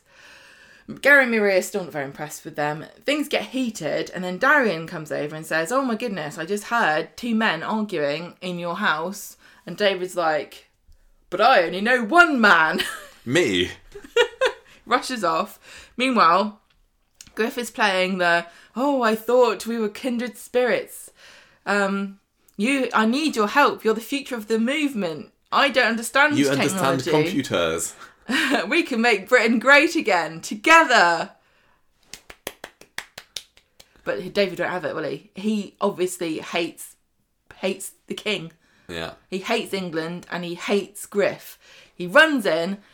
They start having a punch up. Spider comes in. Spider came in, and this was so cheese. He's like, arrest that man. It's like, sorry, yeah, all right, we know. You're not an undercover cop anymore, are you? Spider did the arresting himself, didn't he? Well, he arrested him. And everything. I do not have to say anything you do say may be given in evidence. I've always wanted to say that. Yeah. Well, he arrests them, takes them away, and Griff's all like, haha, I haven't I haven't changed my mind. The Neighbours watch on. Everyone's glaring at him. Toya comes over. Spider says, don't bother looking on this up on Twitter, everybody. He's not getting out of prison. I don't know whether Griff has actually properly gone. I mean, I realise that the thing he's gone, that Jacob's gone, and the actress who plays Lauren put on Twitter that she's gone. This is the this problem. Has made me think, I don't now know you set whether a precedent Griff has gone. whereby this is so tricky because you can't stop actors from saying bye everybody because that's their right. You know, they've moved on. You're not paying them anymore. It's the end of their contract. By the point that they tweet and say I'm off, they've already stopped working for you. Yeah. Weeks ago. Yeah. But this was all equally, filmed at the beginning of December. Equally, you can't say, look, because of story purposes, we must ask you to tweet to say you've left, otherwise everyone's going to think you haven't left. And if they don't, if they are trying to do a story twist where they haven't actually left, then it kind of feels a bit obvious if they don't say it on Twitter. But then some people are a lot more high profile than others, so I wouldn't necessarily expect the actor who plays Griff to do a tweet to say bye everybody. Yeah, I wonder. It feels like it's a really weird... The storyline's ongoing, that's the thing, isn't Yeah. it? Because at the end of this episode, Max has a bit of a turnaround, a bit of a twist, doesn't he? And he says today, oh, go on, you... I'll get to it. That's doing this, son. You can do it if you want to. Well, no, go on. Well, he's like, Griff says, Spider says, Griff won't be getting out anytime soon. I need David and Max to make a statement. So David makes Max's tea, put everything behind it, all of that garbage, all that rubbish. It's all nonsense. Max is like, but wait, father, it isn't garbage. Some of what he says makes sense. Our country is under attack. Didn't you see my video? The cockroaches. Yeah, he's Some people are taking away what it means to be British. It's true, and most people agree with me. And Dave's like, no, that's nonsense. And Max is like, nope, you can't stop me from telling my truth. I thought that was great. I thought it was a really nice twist that Griff has got inside Max's head so much that he doesn't immediately turn around. Because usually with this kind of thing, you know, when the top, you know, it's like when the top wizard is killed and all the magic goes or whatever. The head vampire. Yeah, exactly. But no, the fact that, Max has been, you know, properly conditioned into believing all I really like stuff. this bit of a twist. I thought this was great. Yeah. But if I hear another person say my truth, my perspective, my opinion is the same as reality, I'm going to go nuts and break something. I don't want to hear anybody say my truth ever again. Okay. Sick of it. On Wednesday, Maria has opened the market again. Gary was going to go down the villain's route here. I don't care how many people you kill, but if you try to stop women from being politicians, you get on my bad side. Oh yeah, this is where the story kind of goes now, doesn't it? Gary's been a bit of a. But he's like, look, pouring water over Maria's political aspirations. He's like, look, do you really think having a peace market's a good idea when it got blown up? And she's like, it's only Alia, it's fine. We should unite and stay together. There's something about, like, miserable gingers just kind of getting rid of it, pouring cold water on everyone's plans this week, wasn't there? Like, Chesney's like, I don't really want to get married. And Gary's like, I don't really want you to be put this on this community thing because you might get blown up. I thought you were talking about Prince Harry. Oh, yeah. Anyway, they see Spider and Toya and they're like, thanks, everyone, or whatever. Alia and Dee Dee meet up in the bistro. Oh my god, we need this? They thanked Spider. They say, good job for all your Thanks undercover for policing. being a policeman. Sorry, I didn't believe you. Alia and Dee Dee meet up just to tell us that Alia's got her job back working for Dee Dee. I didn't think she hadn't. And Dee Dee got her a care package. That was an odd scene and that unnecessary. Felt weird. Max is on the phone to Lauren later. He's like, I can't believe you let Griff in to make a cup of tea. He didn't even make one. And she says, yeah, he actually is quite stupid. He only knows. That's why he always drinks beer, because he's never learned how to make a cup of tea. But maybe he will in prison. Oh, lovely. That's prison tea. Spider and David are in the pub later, and he asks after Max.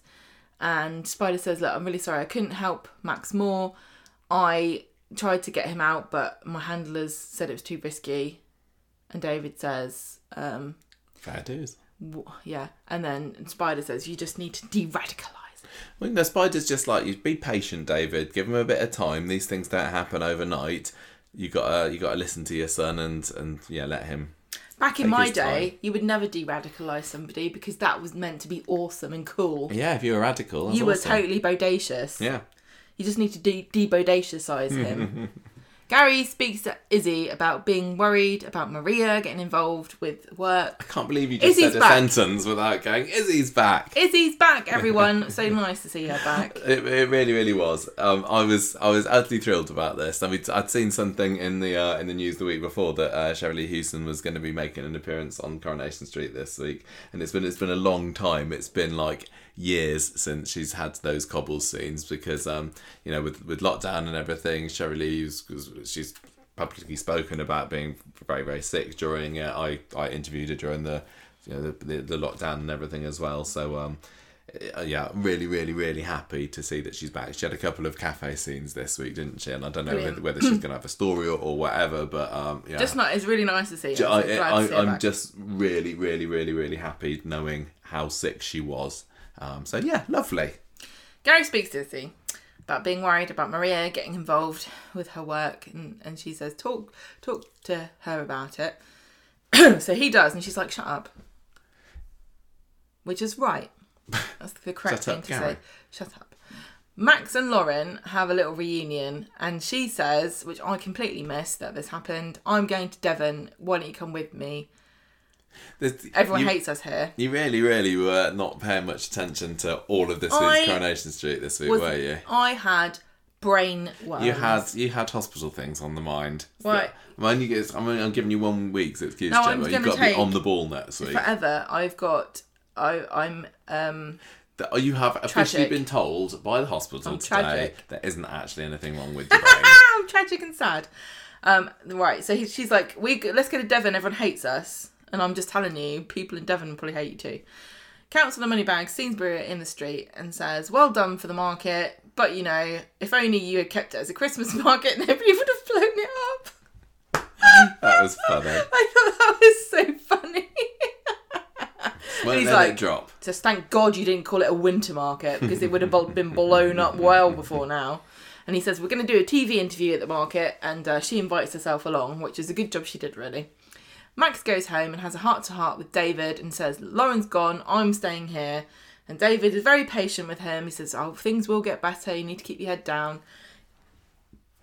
Everyone's going to forget about you. Wait till you see what happens with Jacob. It's going to be so scandalous. At the market, David thanks Spider again for his advice and for being patient. Then everyone gathers together for this interview. And David says, can you not mention Max? And she says, look, I'm not going to bring him up, but I think, if you can't stop people from talking about it. I just want to know what he thought she was going to say. He's like, this never would have happened if it wasn't for that boy there. that boy. And then everybody goes, oh, and points at him.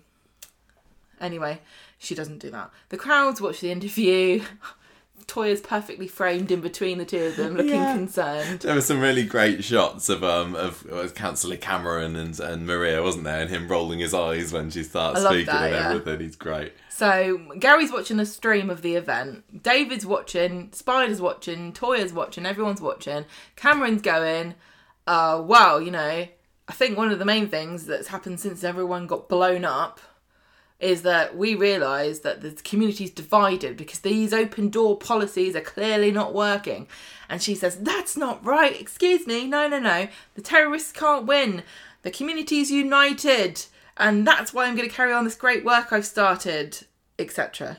And I guess we didn't get the applause that she obviously got after that. But Gary meets Maria in speed dial later and he's like, look, you can't go on TV and start talking about bombings and terrorists.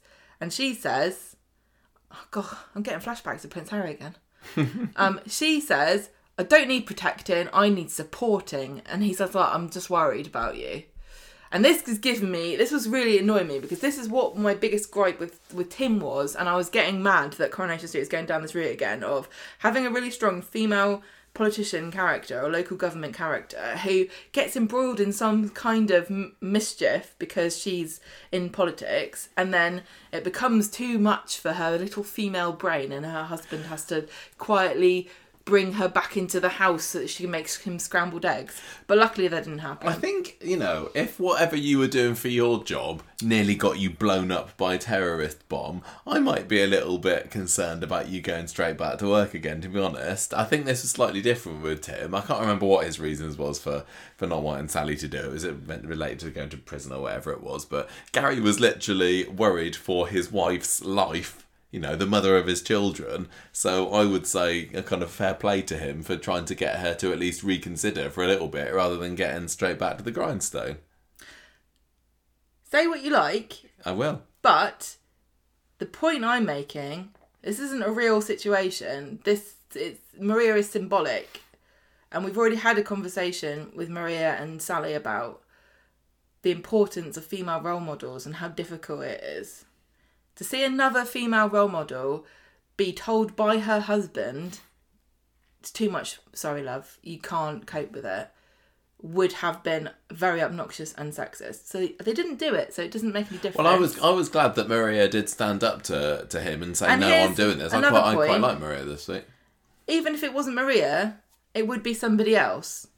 And so if it was somebody else, it could be a man. Is it okay if it's a man, but not if it's a woman? No, I get it. I'm telling you that it's not what it symbolises more, and this is what we've talked about with representation as well. When you're a part of a group that's been underrepresented, for whatever reason that might be, things are more impactful and mean more. Yeah. So that's why I was annoyed when it happened to Sally, and I was annoyed when it started happening. But, as you say, rightfully so, he is correct to be concerned. And it really just shows that he is a good husband, that he cares about her and wants her to be safe. Yeah, he wants to protect her. He's her bodyguard. I say he should just kill some people. Already done it. It's all very well for him. Way ahead of you. It's like, well, when it's my problems, I'll kill them to get them out of the way. But, I'm not going to do everything for you, Maria. You're a modern woman. You should kill your own people. I can't just hold your hand through the whole thing. What happened on Friday's episode? Maria's excited about getting funding for her campaign, which is... What, campaign? I don't really know. It's the Let's get the refugees stuff. The refugee, that's the word. I'm totally stuck on that. It's the refugee centre, I think, or some kind of... It's not important that we know what specifically is. She's getting camp funding for listeners. it. Okay, so you know what it is. Gary's still being down about it. Gary catches Max driving from school. He says, "Everyone hates me because I'm a racist," and she says, "Admit your mistakes and say how sorry you are, and everyone will." I want to say well done for that scene. I thought that Gail had she was in like 2 scenes today. There was that one, then there was one with Sarah Lou later as well. But Sensible Gail. I was just waiting for Gail to say something stupid or ditzy or idiotic, and it didn't come. So she did a great job. Congratulations to writer of that scene for actually remembering that Gail can, do a good job of being a serious maternal kind of figure. Maria and Darren meet up in the cafe, and I like this. Bernie was not having any of this. I loved it. She's in the same mood I am today. She's like, "Don't care if it's your birthday, Todd. Yeah, whatever about refugees. Who cares? Everyone's scared now because they think they're going to get blown up."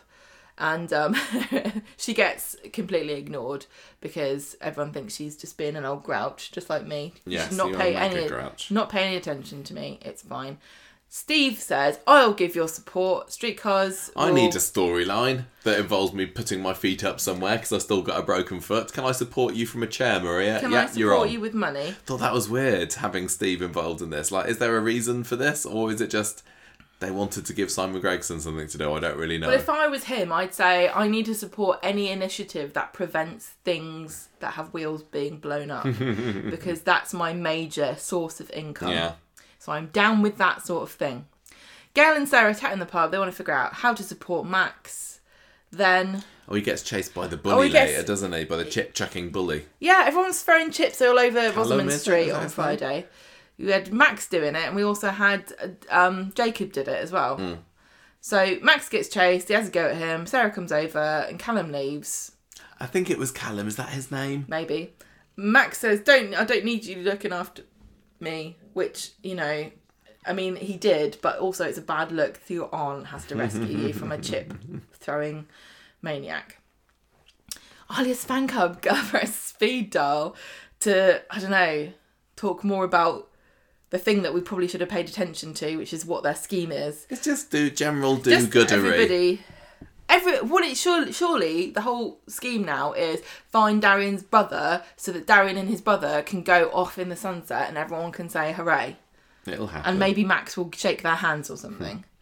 Alia's, Maria's pretty down about the whole thing. Spider says never she's surrender. pretty down because not very many people have turned up. It's her, who's there? Her, Steve, Toya and Spider turn up, couple of non-speaking extras, and that's about it. And because Gary, she's been saying, no, we haven't divided a community, everyone's standing behind us, but actually they just wanted all the great deals at the market, didn't they? well, they're like, well, they're all so cutthroat. They're probably like, the pizza market got blown up, I heard. Do you reckon they'll have to reduce the prices now to bring people in?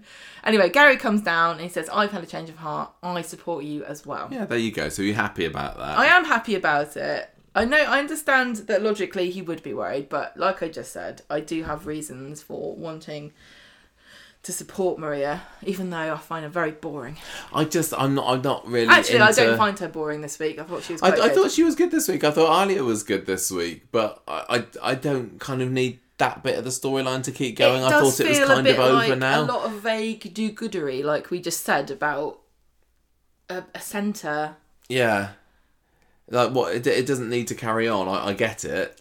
I mean, it's good in a way that the extremism storyline is carrying on. And definitely the best bit of this week was Max Max admitting to David, well, I haven't changed my opinion just because Griff's got arrested and Reese and that lot. He's like, yeah, they made a mistake, so what? But the message they were trying to spread is still something that I buy into. That was cool. From a yeah. So I guess from. So if he is going to carry on with those views, then maybe he needs some kind of adversary still, and that's going to be Maria and Alia. But my point is, and it was in my predictions, that Councillor Cameron, is still funding hate somewhere. Yeah, no, that's true. He's got to be found out, hasn't he? He has to come to justice. Maria has to be involved because she's been his main. You know, Cameron started to use the bomb, which I'm sure was their original plan, to try to justify his political stance, which is, obviously, we want fewer immigrants in this area. Yeah. They're taking away money and time and resources for the people that are here. You know, my constituents, the people that vote for me, I think, want me to say this. And that's why, that's my reason for being here. So surely he can just recruit somebody. Is he going to go straight to Max himself? Did he know who Max was? He must have done at some point. I guess so. It just feels like this. The fact that Max isn't going to be able to do much on his own apart from make some cool videos, I suppose. So this is why I'm like, is Griff really gone, or is he going to escape, or is he going to get out on a technicality, or there are lots of things that they can write in as to why Griff could be released before we expect him to. I just think this story hasn't finished. But it could have done. This could be the end of this storyline, and if it is deeply unsatisfying to me. It's just going to end on a positive note with Cameron getting caught, isn't it? It has to now. But I also don't think that they've done enough to remind us he's the villain. No, he was the bad TV villain, but they didn't mention this week about the funding, did they? See, I don't know. Has Griff and the others? Well, I suppose the others don't know. Has Griff got any reason not to throw Cameron under the bus here? If he believes in the cause... Yeah, I suppose so. Then he wouldn't give that away because he wants the work to continue. And honestly, if you're Griff, you're in prison now. I don't know much about... I don't want to besmirch our fine prison population. But I know in America, from my extreme knowledge from television, fictional television shows, I know for a fact... that, you know, it's very racially divided. And so if there is anything like that in prison, Griff's just now been introduced to his biggest recruitment drive ever. I thought you were going to say something about like how in the American justice system you can pay for people to come out on bail and have an old moneybags Cameron. I think you can do that here. Can you? I don't think you can do Yes, that. you can. Well, there you go. Cameron can pay for Griff to get out. Well, can't he? listen, don't forget that just because you've been arrested doesn't mean you've been found guilty. That's what.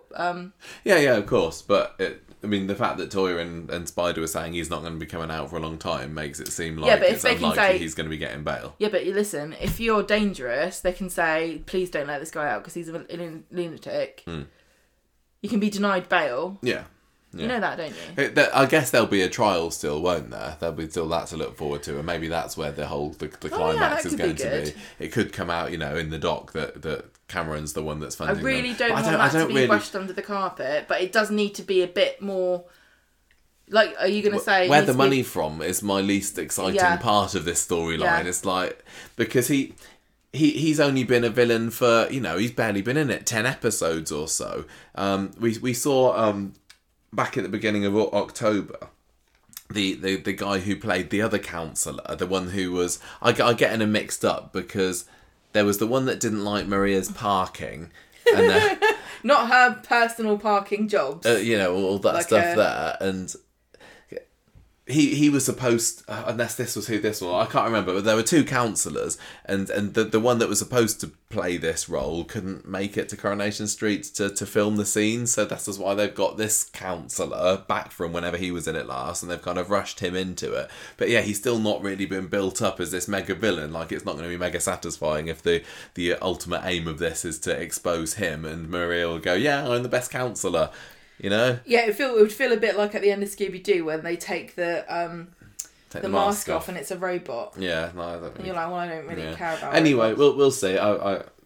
The storyline is ongoing, right? Well, hopefully it's on. I mean, it feels like it. I feel. There was unfinished business. So the Daisy and Daniel storyline. Sorry, everybody, for how bad I am today. No, I feel like I'm pretty bad as well. But Gemma, you were not giving Coronation Street your 100% attention this week, but there's a reason for it. But anyway, I can tell you all about the Daisy storyline now. So Daniel is having an interview for a school job, and this is what happens when I was predicting the other day that he would get a job in Weatherfield High, and I was proven wrong about that one already because he's got an interview at a prison education sort of thing. I didn't take down exactly what it was, but anyway, he's got a... Hang on a minute, is What? he going to end up with Griff in prison?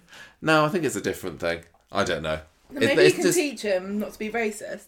I can't see Daniel being a prison teacher. Can you imagine them there in front of the class of No, I know. reprobates or whatever? It'd be a little bit like that film with Michelle Pfeiffer, where she's the got to teach these kids in the hood or whatever it was. Maybe it'll be like Sister Act 2. Yeah. Anyway, so Daniel's going to a prison where I'm sure that his extensive knowledge of behaviour management is going to make him, Popular. So anyway, he's going to be pushing the prisoners down the stairs when they get fed up of him. So Yeah. they're talking about weddings anyway, and he's kind of happy for them to have something small.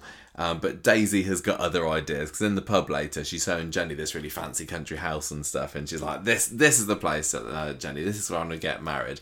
But it's a little bit expensive, and Jenny says, "Well, a lot of people think that getting wedded on Saturdays is the thing, but round these parts, Daisy, there's no episode on Saturdays, and if you ask anyone round here, Mondays, Wednesdays, and Fridays, that's the day you get married. So if you want to go along with the crowd." And it might be cheaper as well. So Daisy goes off and makes a few inquiries about this, and she finds some really cheap availability. In fact, there's one wedding that's available in May, so very, very excited about this. Daniel goes to the pub later, and before he's heard this, and he's like, "Jenny, I got the job," and they're paying what I'm asking. and it's a weekday though, so I can't get married then. So that's a bit of a problem. Can. We managed it. We did get married on a weekday, didn't we? In the school holiday. So, Yeah, anyway, we were one of these obnoxious people that gets married on a Friday because it's cheaper. Deal with it. Yeah, we did exactly the same as what. And then Daisy's people were wanting to going, do, yeah. "Oh no, but what if people can't come?" We were like, "Guess what? They just don't come then. Just come. They actually don't really mind who comes." Daniel comes home later with a big bunch of flowers. finds Daisy there doing a mood board and everything. She's thrown herself into these wedding preparations, and he pours cold water over it by saying, yeah, can't get married when you wanted to because it's term time. I've got a job. And she's just thrilled the fact that he's got work already. And she's like, at this point, she's going, don't worry about it. There'll be other dates. Now you're earning again. We can probably afford on your brilliant teacher wages to get the wedding of our dreams. But what was he doing before? When? For the past year? He's just been on and off things, hasn't he? He was a builder for a little bit. He was a builder. He was being a dad, just basically bumming around the street, basically. So Wednesday, Daisy's sort of planning the wedding still. She's got a wedding mood board out and everything. Don't forget, she's also said we won't cost. We'll have a really elaborate, very fancy do, but it won't cost the earth because I'm going to pull all the stops and get loads of freebies. Yeah, so she decides to use her feminine wiles on Wednesday's episode because she hears Debbie talking about this sparkling wine launch event thing that she's doing at the hotel, and it's got a top DJ there and everything. So Daisy's like, right, I'm going to go and work my magic on him. I was triggered by this because I've gone to a sparkling wine, British English wine tasting, and I thought they were being very flippant. And actually, I think you'll find there's very fine chalk soil in the south that grows very excellent grapes for very nice sparkling wine, actually. Stop laughing. So she goes home and tells Daniel about this event that's going on, and she says, she talks about this wedding event again, and says, maybe. And it kind of suddenly clicks with him that she's talking about this May. And for some reason that I didn't really think made sense, he'd assumed that she was talking about last May. Next May. Sorry. I thought we... He's like, sorry. I thought you wanted us to get married in the past, already got married. Daisy. I don't know how that can happen, that somebody think like for a good 24 hours that you're thinking of the different year. No, this only makes sense. I think there's a bit of a communication problem between these two. This only makes sense if you're a Coronation Street character, that he would get confused. Why? Because in Coronation Street, why would you ever plan a wedding for more than 3 months at a time? In real life, of course he would say, yes, it's going to be May next year, because it can't be May this year, because, my God, you haven't booked anything and it's January and you want to get married in May. Absolutely forget it. You're not going to get anybody. Yeah, in Coronation Street land, they always manage to have these quick weddings, don't they? Well, in Coronation Street land, it's like, we're getting married in May. It's been a cancellation next week. We're getting married next week. No, it's more like, we're getting married in May, and everyone's like, oh, he doesn't want to marry you at all then if he's putting it off till then. I'll be like, you're getting married in May, eh? Is it like the last week of May? Just saying, there might be big drama then, because that's generally when things happen around here. Anyway, so... well, his logical reason was, I want Bertie to remember the wedding. Yeah. So Daisy's like proper narked by this. She said, look, either we're getting married this year or I find someone else to marry. And I think if my fiancé said that to me, I might start to have a bit of worry about her commitment. But it does feel a bit like... So she's going bridezilla, basically, isn't she, here? Anyway, she goes to this champagne event, which was... the sparkling wine event. And Glenda and Gemma come along too, which was quite fun. I just enjoyed the fact that they were giving Glenda something to do rather than just standing behind the bar and saying, when I was on the cruise ships. It felt like in this episode she was being integrated into the street more, and she had a bit of a purpose. She was there seeing what Daisy was getting up to and everything. So a little bit more of that, please. I like the team building exercise, and I also like the opportunity to see some of my favourite characters in the same scene, because you had Glenda, Gemma was on pretty good form. With her name labels in her hair. Daisy and Debbie. Yeah, exactly. Some of my absolute famous favourite comedic characters. Yeah, I thought it was a good scene. They were really fabulous, and they're also glamorous. Daisy looked absolutely stunning. The Corrie Makeup had done a fabulous job on her, and she had a nice slinky black dress on and everything. And she needed it because her she set her sights on the DJ, didn't she? She's trying to get just cheap DJing, but also prove to Daniel that she can get any man she wants, basically. Well, she's going to get married in May. Oh, yeah, exactly. And so she starts getting a bit flirty with him and a bit hands-on on him, and a bit, ugh. And they end up exchanging numbers and sitting next to each other. Glenda's trying to rein her in. Yeah, they're getting like taking Selfie. photographs and selfies and everything, and that was a funny. You get to see the selfie that she takes with herself and the DJ, and Glenda's there in the background looking very disapproving. And anyway, so Gemma is completely 3 sheets to the wind by the end of the episodes, and Glenda's like, Not me. what are you doing? You Wasn't probably me. were, so you I can't was remember not. anything that happened. I this was week's not. story. And Glenda's like, how could you do this to Daniel? And Daisy says, well, I just like realising that I still got it, actually. It's just a bit of fun anyway. So anyway, she's got this picture of herself and the DJ, and she puts it up onto her Instagram, her SendPX site, just as a bit of a warning shot to Daniel, so that they were kind of left at the episode thinking, oh, is Daniel going to see this post? And he does. Friday's episode, he goes off to work. First day on the job. Things move fast, obviously, in Weatherfield. They crying out for these prison teachers. Last one died. Ship them in, ship them out. Daisy gets up. She's a bit hungover after all the frivolities the previous evening, and gets a text from her DJ saying, "Oh, I had fun last night. We should do this again." And she's like, "Oh," she kind of, the realization is dawning on her through the grogginess, and she hurriedly deletes her Instagram post. So Glenda can see that she's struggling at work, and throughout the first half of the episode, basically Daisy's just zombieing through the streets, isn't she? And she admits to Glenda she's a bit worried about whether Daniel saw that picture of her flirting with the DJ or not. And she's about to slope off early later on from work when Daniel comes into the pub, and he says, "I saw your picture and I saw you deleted it. What's going on there? That seems a little bit dodgy. Have you got something to hide here?" And she says, "Oh, I thought I looked like Princess Fiona from Shrek, and I didn't like it." And Daniel doesn't buy that at all. But he goes into the back and he's like, we need to have a word about this. So eventually she kind of musters up the courage to go and join him in the back room of the Rovers. And this is when he reveals he has booked their wedding. He's done what she asked, and they're gonna have a lovely May wedding. Hooray! And that's about it, really. Oh no! To the end of the episode, the DJ sends her some flowers, doesn't he? Because he's got a bit of a crush on Daisy, it looks like, and she quickly whips out the card, gives the flowers back to Daniel to make out that they were from her, but and then she texts DJ back saying, "No, I'm sticking with my fiance." So that was that, really. How did you find this week? What an outrageous flirt! I couldn't believe Daisy.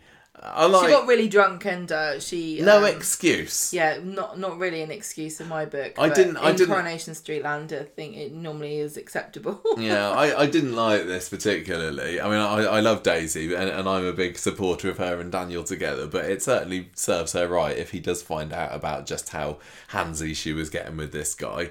The thing is, but she was doing it to make him jealous, which is very petty and wrong in a different way to actually flirting with somebody because you like them. Yeah, I mean, I don't know which one's worse, really, because being unfaithful or being manipulative, which is they're both bad, aren't they? Yeah. But let's not overanalyze. She says after an hour and a half.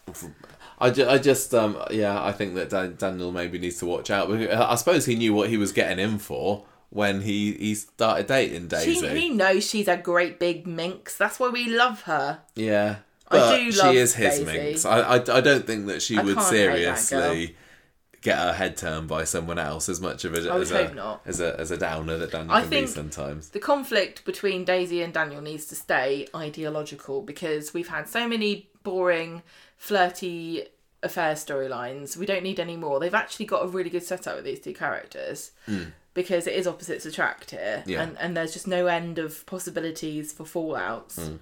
Authentic and perhaps relationship ending ones. If they ever want to blow them two up, they can do it very easily. But I think all of this is kind of in keeping with her yeah, it is the way she goes. It fits that she put it on her Instagram and everything, because that's what she does. I'm interested in what's going on with this stalkery storyline, because there was that guy that she met at the hospital that people are presuming is the one that was overly liking and commenting on her posts, isn't there? Yeah, and he's not been involved. Guy, yeah, that's right. He wasn't involved at all this week, and people were saying, so is he going to be stalking her? And now it looks like the DJ can't leave her alone. So is she going to be, is there going to be pincer movement? Is there going to be two stalkings going on at once? Or is somebody going to think that one person is the other one.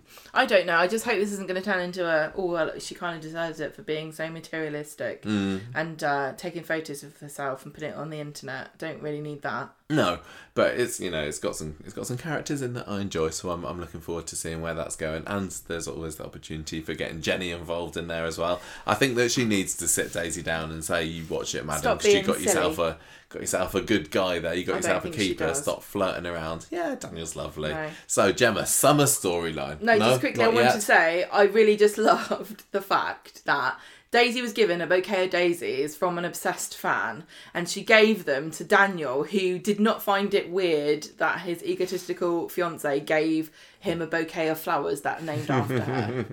Because that is totally on brand for Daisy. Yeah. Anyway, right, summer. Okay, Getting exciting this week. ready? I am. Let's go. Sunday. Summer. She's got her blood test at the fertility clinic. Billy says, I'll support you. He doesn't really. But he tells her dads. And Todd's like, I'm going to do some digging. Yeah, last week he decided that now that he's given up... Well, now, has he given up on Lawrence being dodgy? But he was also very suspicious of Esther and Mike, isn't he? So he's going to... Dig the dirt. He Yeah. wants to get some background information. Boy, howdy does he find some. Todd asks around at the church, at their old church, but nobody said anything.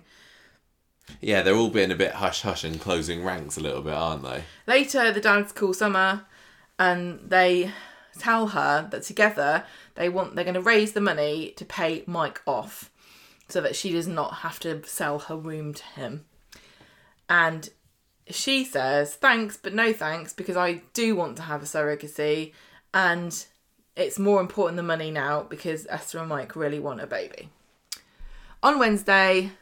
she arranges to go around to eat with them later, and Leanne's like judging them. Oh yeah, judging everyone. they meet up in the street, don't they? And Leanne walks past just glaring. I mean, And I don't know. that's usually the standard expression for her, isn't it? But The thing is about Leanne is that why is she find it strange or sinister that a man would flirt with her?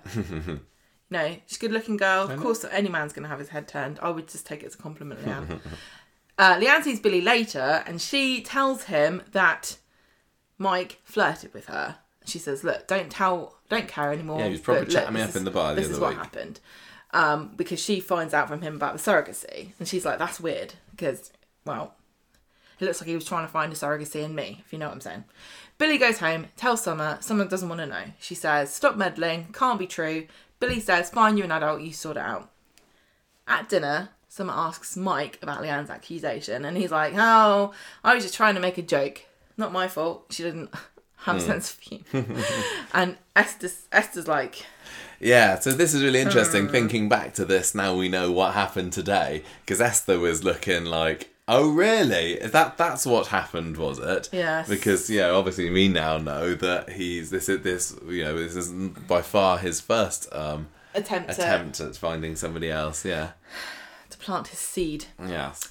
Friday, it's birthday boy Todd's happy day. He gets a phone call from the church. Apparently they do that when it's your birthday. No, it's some shocking news. Yes. What is it? He summons Summer to the cafe to tell her this person wants to talk to her because a couple of years ago, turns out Mike has an affair. Someone's like, "Todd, stop ruining my story. I don't want to hear this." She just is like la la la. She's fingers in her ears, isn't she? Whenever anyone tries to tell her anything, she's like, no, I've made my decision. "Speak to this woman, Summer." And she says no.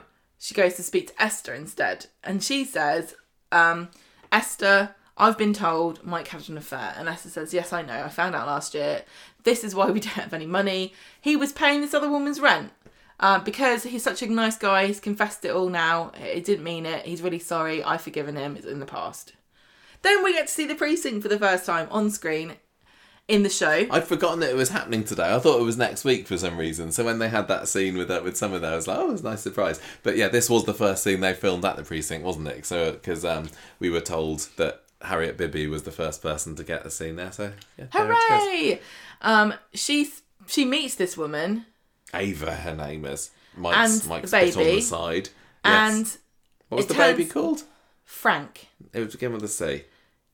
Crank. Turns out this is not just her baby. It's Mike's baby What? too. So, someone goes round, and for some reason, instead of standing on the doorstep and shouting at him like any normal person would do, she goes inside and shouts at him. And they end up in the kitchen, and she's telling him, I know what happened. He says, no, she lied. Anything she says isn't true. People make mistakes. He's like, she's a massive liar. She said she was on the pill. She then confronts him about Leanne. She's like, look, I could forgive you if it was once, but you've done it again. You were flirting with Leanne the other week. What are you up to? And he gets really upset, and he knocks a glass off the counter. Yeah, we've seen him lose his cool before, haven't we, Mike? Yes. Like when with the whole money thing, when he was going to getting mad with Aaron and Summer a few weeks ago. So they clear up this mess, and she says, look, I cannot do this surrogacy. I'm not going to do it now. You've already got a baby. Esther, if you just it's Callum the baby's called. Oh yeah, that's right. I told you. Well, you said Callum earlier. Oh yeah, I said the bully was called Callum. I don't even know. Maybe all kids are called Callum these days. If you don't know what a child's called, it's Callum. Yeah. So, look, why don't you tell her about Callum? She could look after this baby. She could help. And I'm going to tell her myself.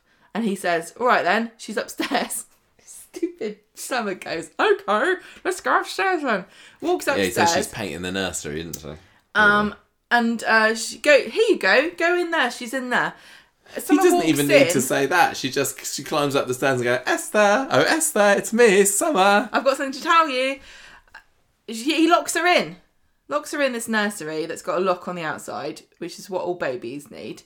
And she immediately, pathetically, beats her little fists.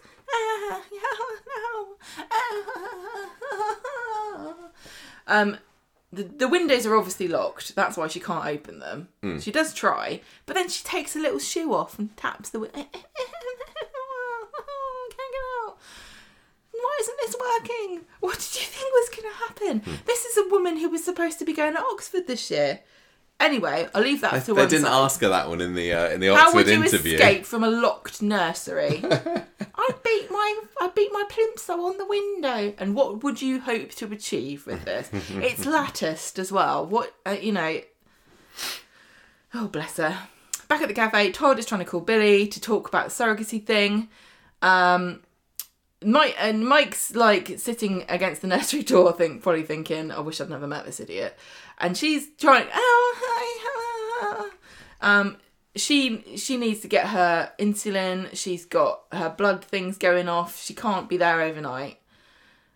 I mean, at the best of times, she's fainting all over the place. What's going to happen? If the first shot on Monday's episode isn't just her passed out on the nursery floor, I'll be my money pretty back. surprised. Esther phones. He goes downstairs to talk to her, and someone's going, help me, Esther, can you help me out?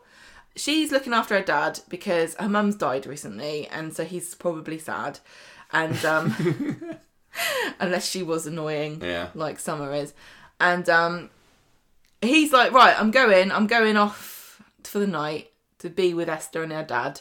See you later. And she says, oh no, I'll die. I need my insulin. And he doesn't so I can care. squirt it down the sink. Yeah.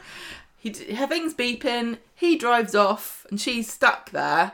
And the only thing she's got are a series of items she could definitely use to ask for help, like a newspaper that she could rip into pieces, use her spit to stick on the window, saying "Help, dial 999." It's pretty dark, to be honest. It's a lit window. She's in a lit window. But the lights are off. Maybe the light switch is on the outside. Was it? I thought it was dark in there. I was sure the light was on. I thought it was dark. Well, maybe she switched it on herself then. So she's not completely hopeless. There wouldn't be a light switch on the outside of the room. No. The lights, I'm sure the light was on. Whether the light's on or off, she could still fashion. She could use paper mache, like writing. If I was in there by my, like, is there paint there? Well, yeah, if she's painting the nursery, she could paint her SOS paint on the window, couldn't That she? would be the most easy thing. And if it was, if I was facing death, I would cut my finger and use blood, because that's going to definitely get somebody's attention. And Well, but instead she's like, She's think about her health. She can be going bleeding all over the place when you got diabetes. I think no. I don't mean it's dark, wasn't it? It was night time. I mean, I know it gets dark early at the moment, but it wouldn't be beyond the realms of possibility that nobody's going to be walking past that house. Okay, right. Okay, listen. Do you think that was Summer's thought process, or do you think she just never thought of it at all? Because I'm going to say that's what happened. I don't know. If you're Summer and you're stuck in a room and you're looking at possible death, are you going to go, I could write on the window for help, but no one will see it, so I guess I will just die? She doesn't want to expend all her energy by thinking of ways to get out. I can't use She my needs to stay brain. conscious That for as long- uses the most calories of all. I'm sure she'll be fine. I'm sure but she'll be I don't fine. know. I don't know how particularly. I mean, any theories about how she's going to get out of this one, or will she just be, will she just be found collapsed? Because nobody knows that she's there, do they? I don't want the three dads to rescue her, but that's a very strong possibility. Because I think that would be too damsel in distress-y. I kind of don't want her to be rescued yet, because we only had, it was like last summer we had Kelly being held captive, didn't we? And it was like, oh, it's a kidnap storyline. But then the next episode, Gary comes along and breaks her out of there. This could be a Rosie stuck in the attic for months sort of storyline, because that was a long time ago. Yeah, but no, she can't, because if she's diabetic, she would die. Yeah, but they might be able to find what she needs or something If like they can that. find her some kind of medicine, I don't know. If this is the end for it feels like that's going to be the end of the story though. As soon as she gets out of Yeah, I there, know. that's the end. And I know, but she is- brilliant. But I've just got this horrible sinking feeling that this storyline could keep going for a long time. She is a bit silly, though. She might be convinced that Mike didn't really mean it, and please don't tell him. No, I don't think so. She can't she go is through gullible. with this You've surrogacy got now. a talking point is you've written Summer, gullible or what? Yeah, she is gullible. She's gullible about being led upstairs because when he was like, oh yeah, Esther actually is upstairs, you'd have thought that maybe she would have thought, I don't think she is, because she probably would have come down with the smashed glass and all the shouting and everything that we've been doing. But no, I don't think... I really think... I know she's stupid, but surely they're not going to say, sorry for locking you in, you still up for the surrogacy? And she'll go, yeah. So this is a bit of a twist to me, the fact that she's not going to get pregnant. Like, people have been saying... didn't Rebecca say that Summer was going to get pregnant and we wouldn't know whether it was Aaron's or Mike's and everything, and it feels like that's completely off the table now. Yeah. You think? Yes. And so what did you think about the reveal about what Mike and Esther's secret actually was? Satisfying that he had an affair and a baby? I was really shocked that he had a baby already. Yeah, I was as well. I mean, I know we were really going, come on, let them be in the cult of Nirab, but I think we kind of knew that wasn't actually going to happen.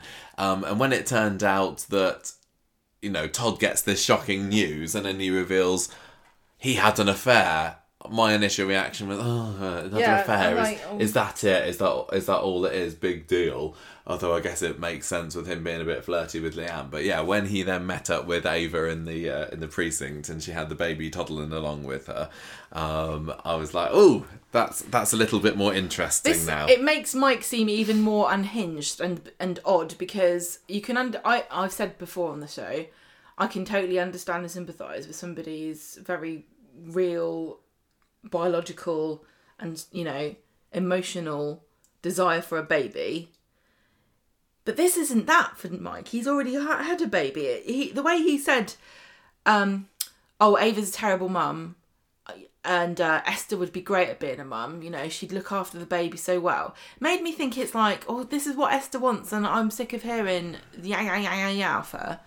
It just felt like this is what the little woman wants, rather than I want a baby, because he's already had he's already got a baby. But is it like, I don't want my baby to be raised by Ava, I want my baby to be raised by Esther, I guess. Yeah, and Esther doesn't know about this baby, does she? So that's going to be a nice twist. I'm finding it still odd that Esther's not the main villain here, because ever since this has started, the dynamic between the couple seemed to me to be that she was the one that was calling all the shots and leading it, and they were both kind of crazy and and clearly a little bit unhinged Look, and bad. this But I is- thought that she was the big bad, and it looks No. like she's the wronged woman after all of this. I don't know what it is about society that we pathologise women for wanting children, but we also treat them like idiots if they don't have children, or like defective weirdos if they don't want children. It just seemed to me like she was the main character and she was the stronger of the two characters, so therefore I automatically assumed that she was the lead bad guy. But I guess that do you think that we're going to be supposed to be feeling sympathy for Esther now? Is she going to see the light? Is she going to dump Mike, or is she going to, I can't see the storyline lasting much longer. It's bizarre. Like Mike could convince Esther, let's keep Summer in the attic and put a baby inside her. I don't know. What do you think? Are you going to let me tell you? Oh, sorry, I didn't know you had. Yeah, go on. I was going to answer you, but you kept asking the question and then started answering it yourself. Sorry, go on. I was going to say, plot twist, she finds out that he's got her locked up and says, well, it's for your own good then, isn't it, Summer? Because you obviously don't know what you want, and we do know what we want, and you're going to give it to us. But why can't Summer just... I suppose if Summer says he's got a baby, Esther could not believe her, or Mike could convince her that she's just making it up. But I suppose Esther could quite easily find out that there was a baby. Yeah, so what? Esther doesn't want another baby. She wants her baby. Yeah, I know, but if she finds out that Mike's been lying to her for all this time about having a But- baby, and she's already pretty mad at him for what he's been doing with Leanne... Yeah, but depends on whether they want her to be a villain or sympathetic. Because if they want to be a villain, they'll do what they do to all the women on Coronation Street that want babies and turn them into psychopaths and she'll say, well, I don't care because it's too late for me to have a baby with anyone else now. It's Mike or no one. Especially if she's very religious. You don't know what she might not believe in divorce. She might be very, very Christian and think that that's true. I've married this man now for better or for worse. I took my vows seriously. This ain't the best it's ever been. I'll tell you that for nothing. But certainly I can't have a baby with anyone else. And, I'm this age I am now. I'm not going to have a second chance. I want a baby. Give me a baby. Yeah. I don't want that baby. I want this baby. I want your baby. Well, yeah. Go on. Yeah. I thought it was a bit bizarre that we didn't see Aaron in any of this week, or if we did, He was in the other minimal. storyline, and he was actually quite tolerable when he was talking to Jacob, when Jacob ran in from the he wasn't the there for that, bistro wasn't he? with his drugs, going, I'm really ill, and actually Aaron was just a normal, quite nice bloke, going, Yeah. oh, all right, It's mate, Summer are that you brings him ill? down. It's like, oh god, it is her. She's an energy vampire. That's the other thing. If Summer doesn't come back soon, What will Aaron do? yeah, Just be they're really gonna cool, start and everyone to- will like him. sometimes people, when characters get kidnapped or killed or thrown in a bin or whatever, other people just think that they've disappeared off for some reason. So. If you want to be super sinister about this, Summer, I don't think Coronation Street will. There are people who have kidnapped women and forced them to have babies and just kept them. And just because we've heard of the ones that got rescued, doesn't mean there aren't thousands that died. No, yeah. She could be locked in a cellar and just left there, or they could kill her. They could make her have the baby and kill her. I don't think they'd do that. I think they're too They're not pure. going to do that on Coronation Street, but if this was Happy Valley... So anyway, I thought on the whole, I'm feeling more positive about the storyline. I'm kind of just enjoying saying "Summer, you idiot." I know, What is going on plot wise has kept me a lot more engaged this week and last week. I think It does I said feel the same like- thing than it had been before Christmas. Mike's just made a very desperate situation. It took a long feels- time to get to somewhere that was interesting, but it's finally made it. So well done. How did you find the precinct and its first appearance? It was very... Yeah, I'm sorry, I was looking at Twitter. But I did enjoy it. I did like to see it. It was in the playground area. We haven't seen the shops properly. No, up it was close very yet. kind of understated, wasn't it? Yeah. It wasn't like, here's the precinct, everybody, sweeping shot of the precinct, which I think, we always want that kind of stuff. But when they unveiled Victoria Street, the expansion a couple of years ago, that was also quite low-key. I think that they... if I'm going to say, if you're just a casual fan and you don't follow social media, or you're not that bothered or invested, you're not going to really realise this is a new part of the set for a while. No. Because this could very well have been any Yeah, outdoor playground. Yeah, and they have done a very, really good job at making this, look realistic and everything. We talked about it on the cabin section a few weeks ago. But yeah, they've done a really good job. I think I was still, unfortunately, and I don't know whether I'm going to get away from this, in the mindset of, I know where that set is. I know what's just around the corner from there. You're doing it to yourself. That I've done it to myself. I've totally done it to myself. I'm like, the police station's just around the corner from there, and then around there, that's just backs onto Victoria Street. And that's one of the things about going behind the scenes and everything. It does spoil things like that for me. So I hope that I get away from that. Maybe if you get brainworms like I had, you forget. Maybe. Anyway, I just did go and look up because I was sure that you were wrong and I was right and I was correct. That there is a light in that room. Well, everybody was just on tenterhooks waiing to hear that information. She has Thank you. illuminated from behind, which means the words, if she writes, will be even more visible. I'm gonna hold out hope here because she isn't stupid, and I do think that it's possible that if she doesn't do that and write on the window, she'll think of some other way of rescuing herself. If she gets rescued by her dad's, I'm going to be annoyed. Yeah. She's got to stand up for herself at some point in her life. She can't just keep collapsing and being rescued like some Jane Austen heroine. Speaking of people splayed out on the floor, this is how the Gematrimony story started this week. Because remember last week when Mrs. York trapped Gemma and Michael and Bernie in the classroom overnight? Well, yep, they did actually stay there overnight playing their Scale X trick.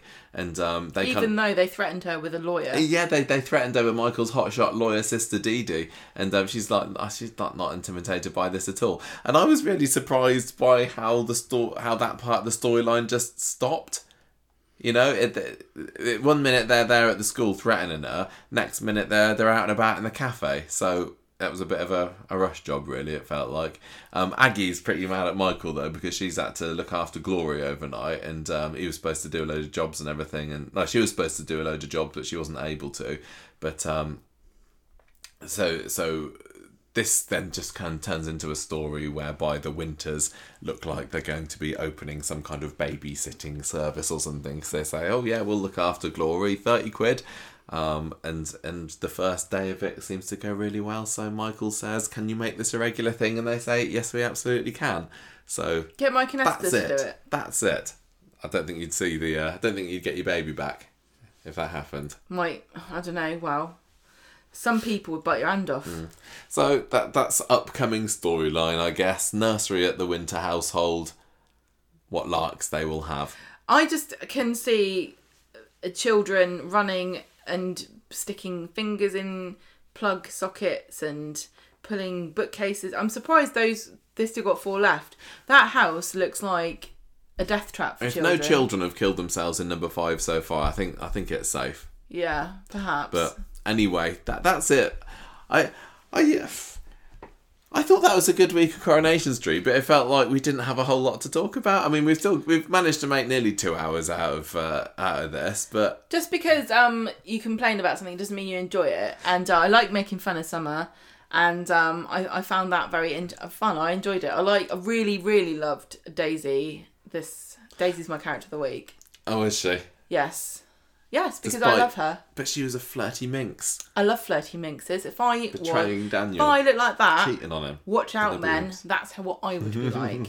I fairly enjoyed this week. It was fine. Glenda was great. Yeah, Debbie, we got Debbie back. Yeah, I thought that the Jacob story was strong. I thought that the story's getting better and better, if not the character. I thought there wasn't Good much twist. not to like. I thought that Maria and Alia, great that they're standing up for it. And the twist with Max going, "But I am still evil." Yeah, the fact that Alia is saying, "Yeah, I got blown up, but I don't care. I'm back on my 2 feet and fighting injustice." I'm like, yeah, good for you, Alia. Yeah. But I don't know. Just speaking about it today, it feels like there's not a whole lot of talking points. So sorry, everybody, about that. We don't need to spend every. What are you scoring it out of week 5? dissecting? Because it feels like to me that's a bit of a. I think I might say a 3.5 this week. I think it was solid, not, jaw-droppingly, excitingly wonderful. So, yeah, 3.5. 3.5 quarter-life crises out of 5. I'm Who's your giving this character of the one. week? I think Jacob. It's going to be the last chance. I do like Jacob. I think he put in a great performance. I thought it was... I felt bad for him when he was having to be horrible to Amy to try and let her down. It reminds cruel to be me kind of... and all that. Was there a movie where there was a dog and they had to go, get out of here, go? Yeah, it's just like that, isn't it? It's like taking Amy on a drive and dropping her out in the forest. So yeah, there we go. 3.5 quarter-life crises and Jacob. What are you scoring? Well, see, I think the score for the week is more like a 3 3/4. Cannot do that. I know I can't, so I'm going to give it 4, even though I do not up. think it's worth 4. Okay. But I'm going to close the gap. Okay, what are you going to give it for? For what? 4 whiffy artichokes. Okay. Nice. I just like the unspoken part of that scene is that Leanne was a druggie at one point. She's forgotten about it. But she knows what drugs smell like, so she's going, this artichoke does actually smell like cocaine. Right, okay, that is it for Street Talk this week. There's not really very much news going on this week, not enough to fill the whole cabin's worth with anyway, so I think anything that has happened we'll save into next week's show, but we do have some feedback, so let's get on with that now. Hello everyone, feedback time. We got some more prediction stuff, but we can't do that this week. We're going to have to save that for another time instead. I'm too tired. But thank you very much. It's really, really lovely. We got lots more predictions sent to us after the episode this week. Yes, obviously inspired some people. We did. So, thanks. We're going to stick to feedback about current Corrie. Yeah, what's been going on? And here's the average score from the Facebook group, 3.84. Liz not bad. Gave it 4 diversion bean cans out of 5. Judith gave it 4 emojis lacking in nuance. And John gave it 2 days. It's taken me to stop laughing at the mess that was Wednesday out of 5. Oh dear, John wasn't very pleased with last week. See, I saw a couple of people that were a bit surprised by my high score for last week's Coronation Street, but I was entertained. I've never laughed so much at Coronation happy Street. To be there, weren't Gets you? the points for that. Right, little email that has just popped in from Rachel this evening as we were recording the last bit. She says, I was sitting down to watch Wednesday and tonight's episode of Coronation Street, and I decided to Google the actor playing Damon, because I can do. And the first article I see is Jacob Hayes' shock exit on Friday's episode. I'm beside myself because A, how dare you Google, and B, I love Jacob. The joys of living in America when your favourite soap airs in the UK. Watching the episodes now and dreading how this is going to play out. Well, how do you like it, Rachel? That's the thing, isn't it? Them's the breaks. That's what...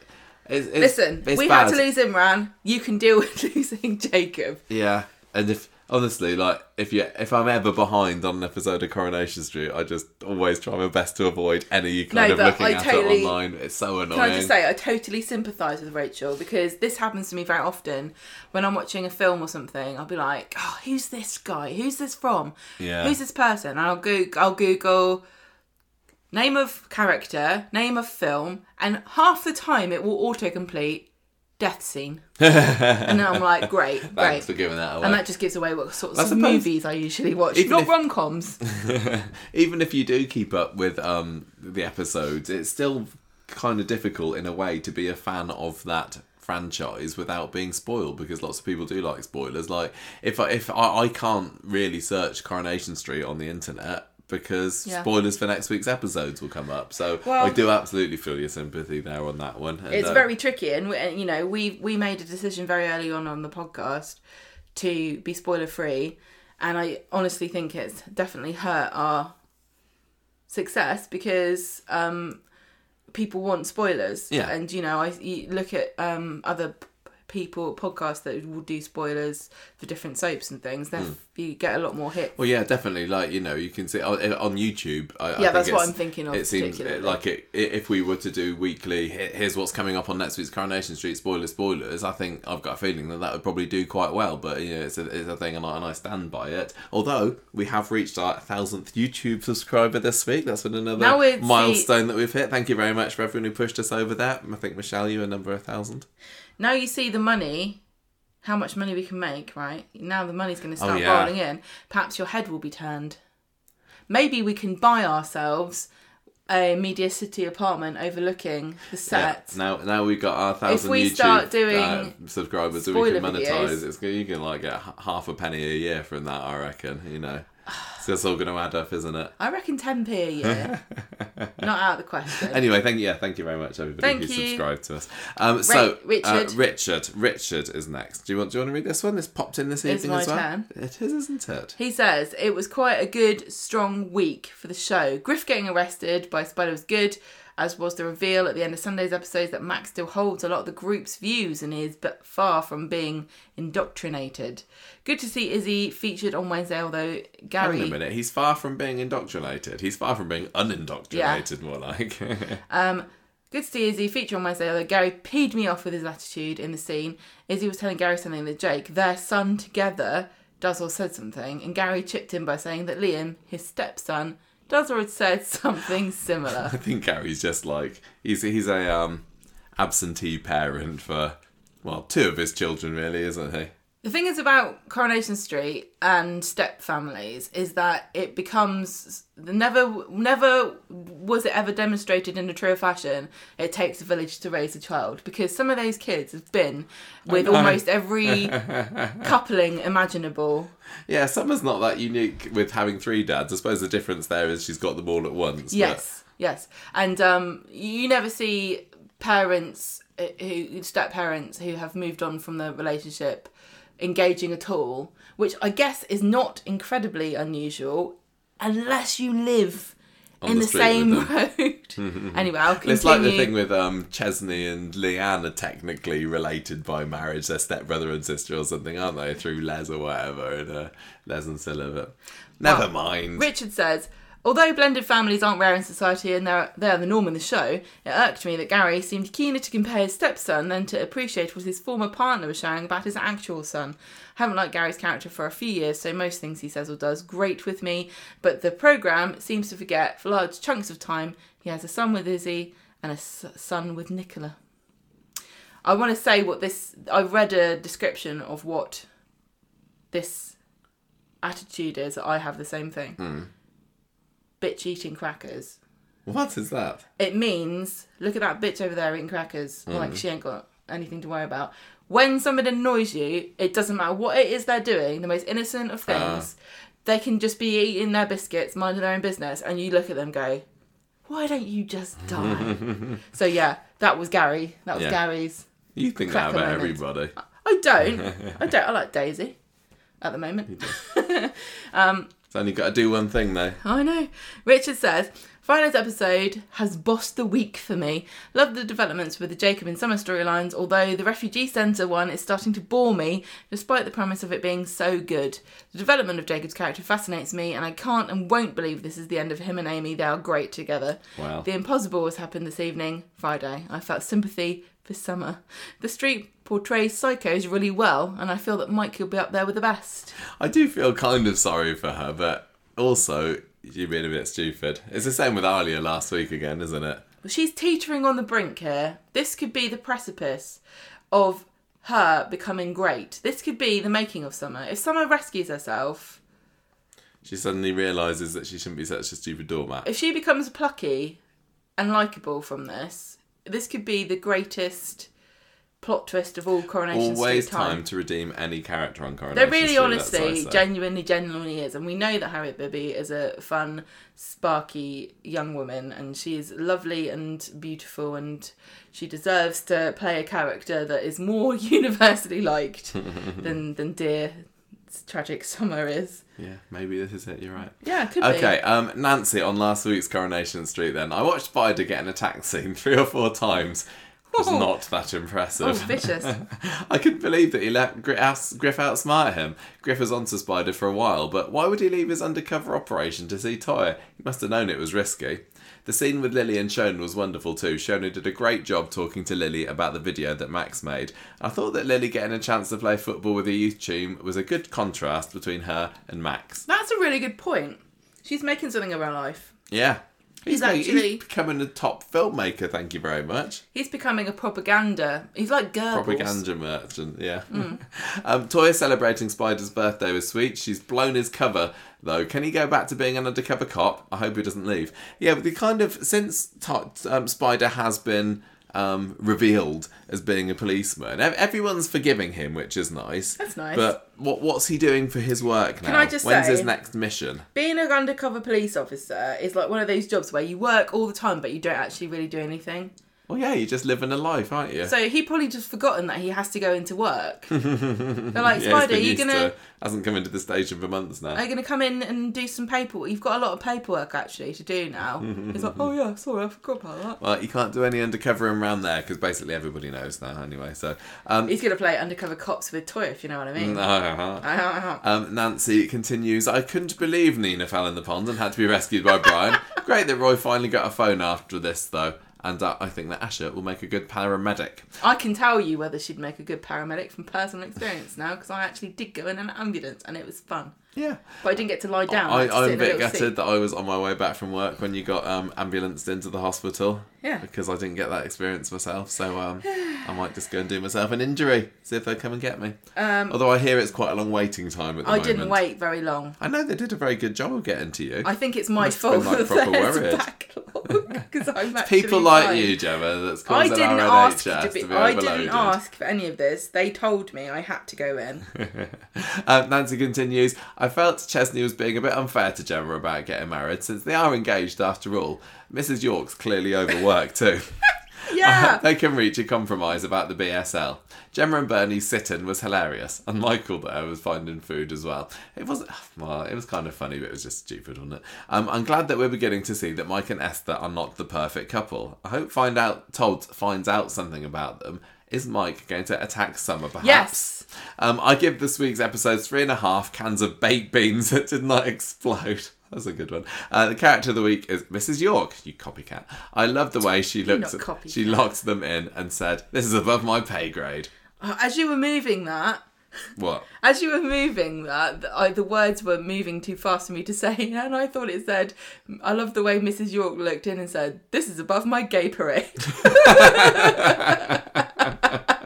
Sorry guys, I've got stuff to do. Well, Mrs. York, I hope that you filled in your NEU ballot for the strike that's maybe going to be going on for teachers soon. Well, you know, next week. cast your decision, no matter what you think, it's a democratic process. Yes. There's no right or wrong answer, Mrs. Right. York. Final Email, Gemma, from Rebecca, of course. What did she think of last week's curry?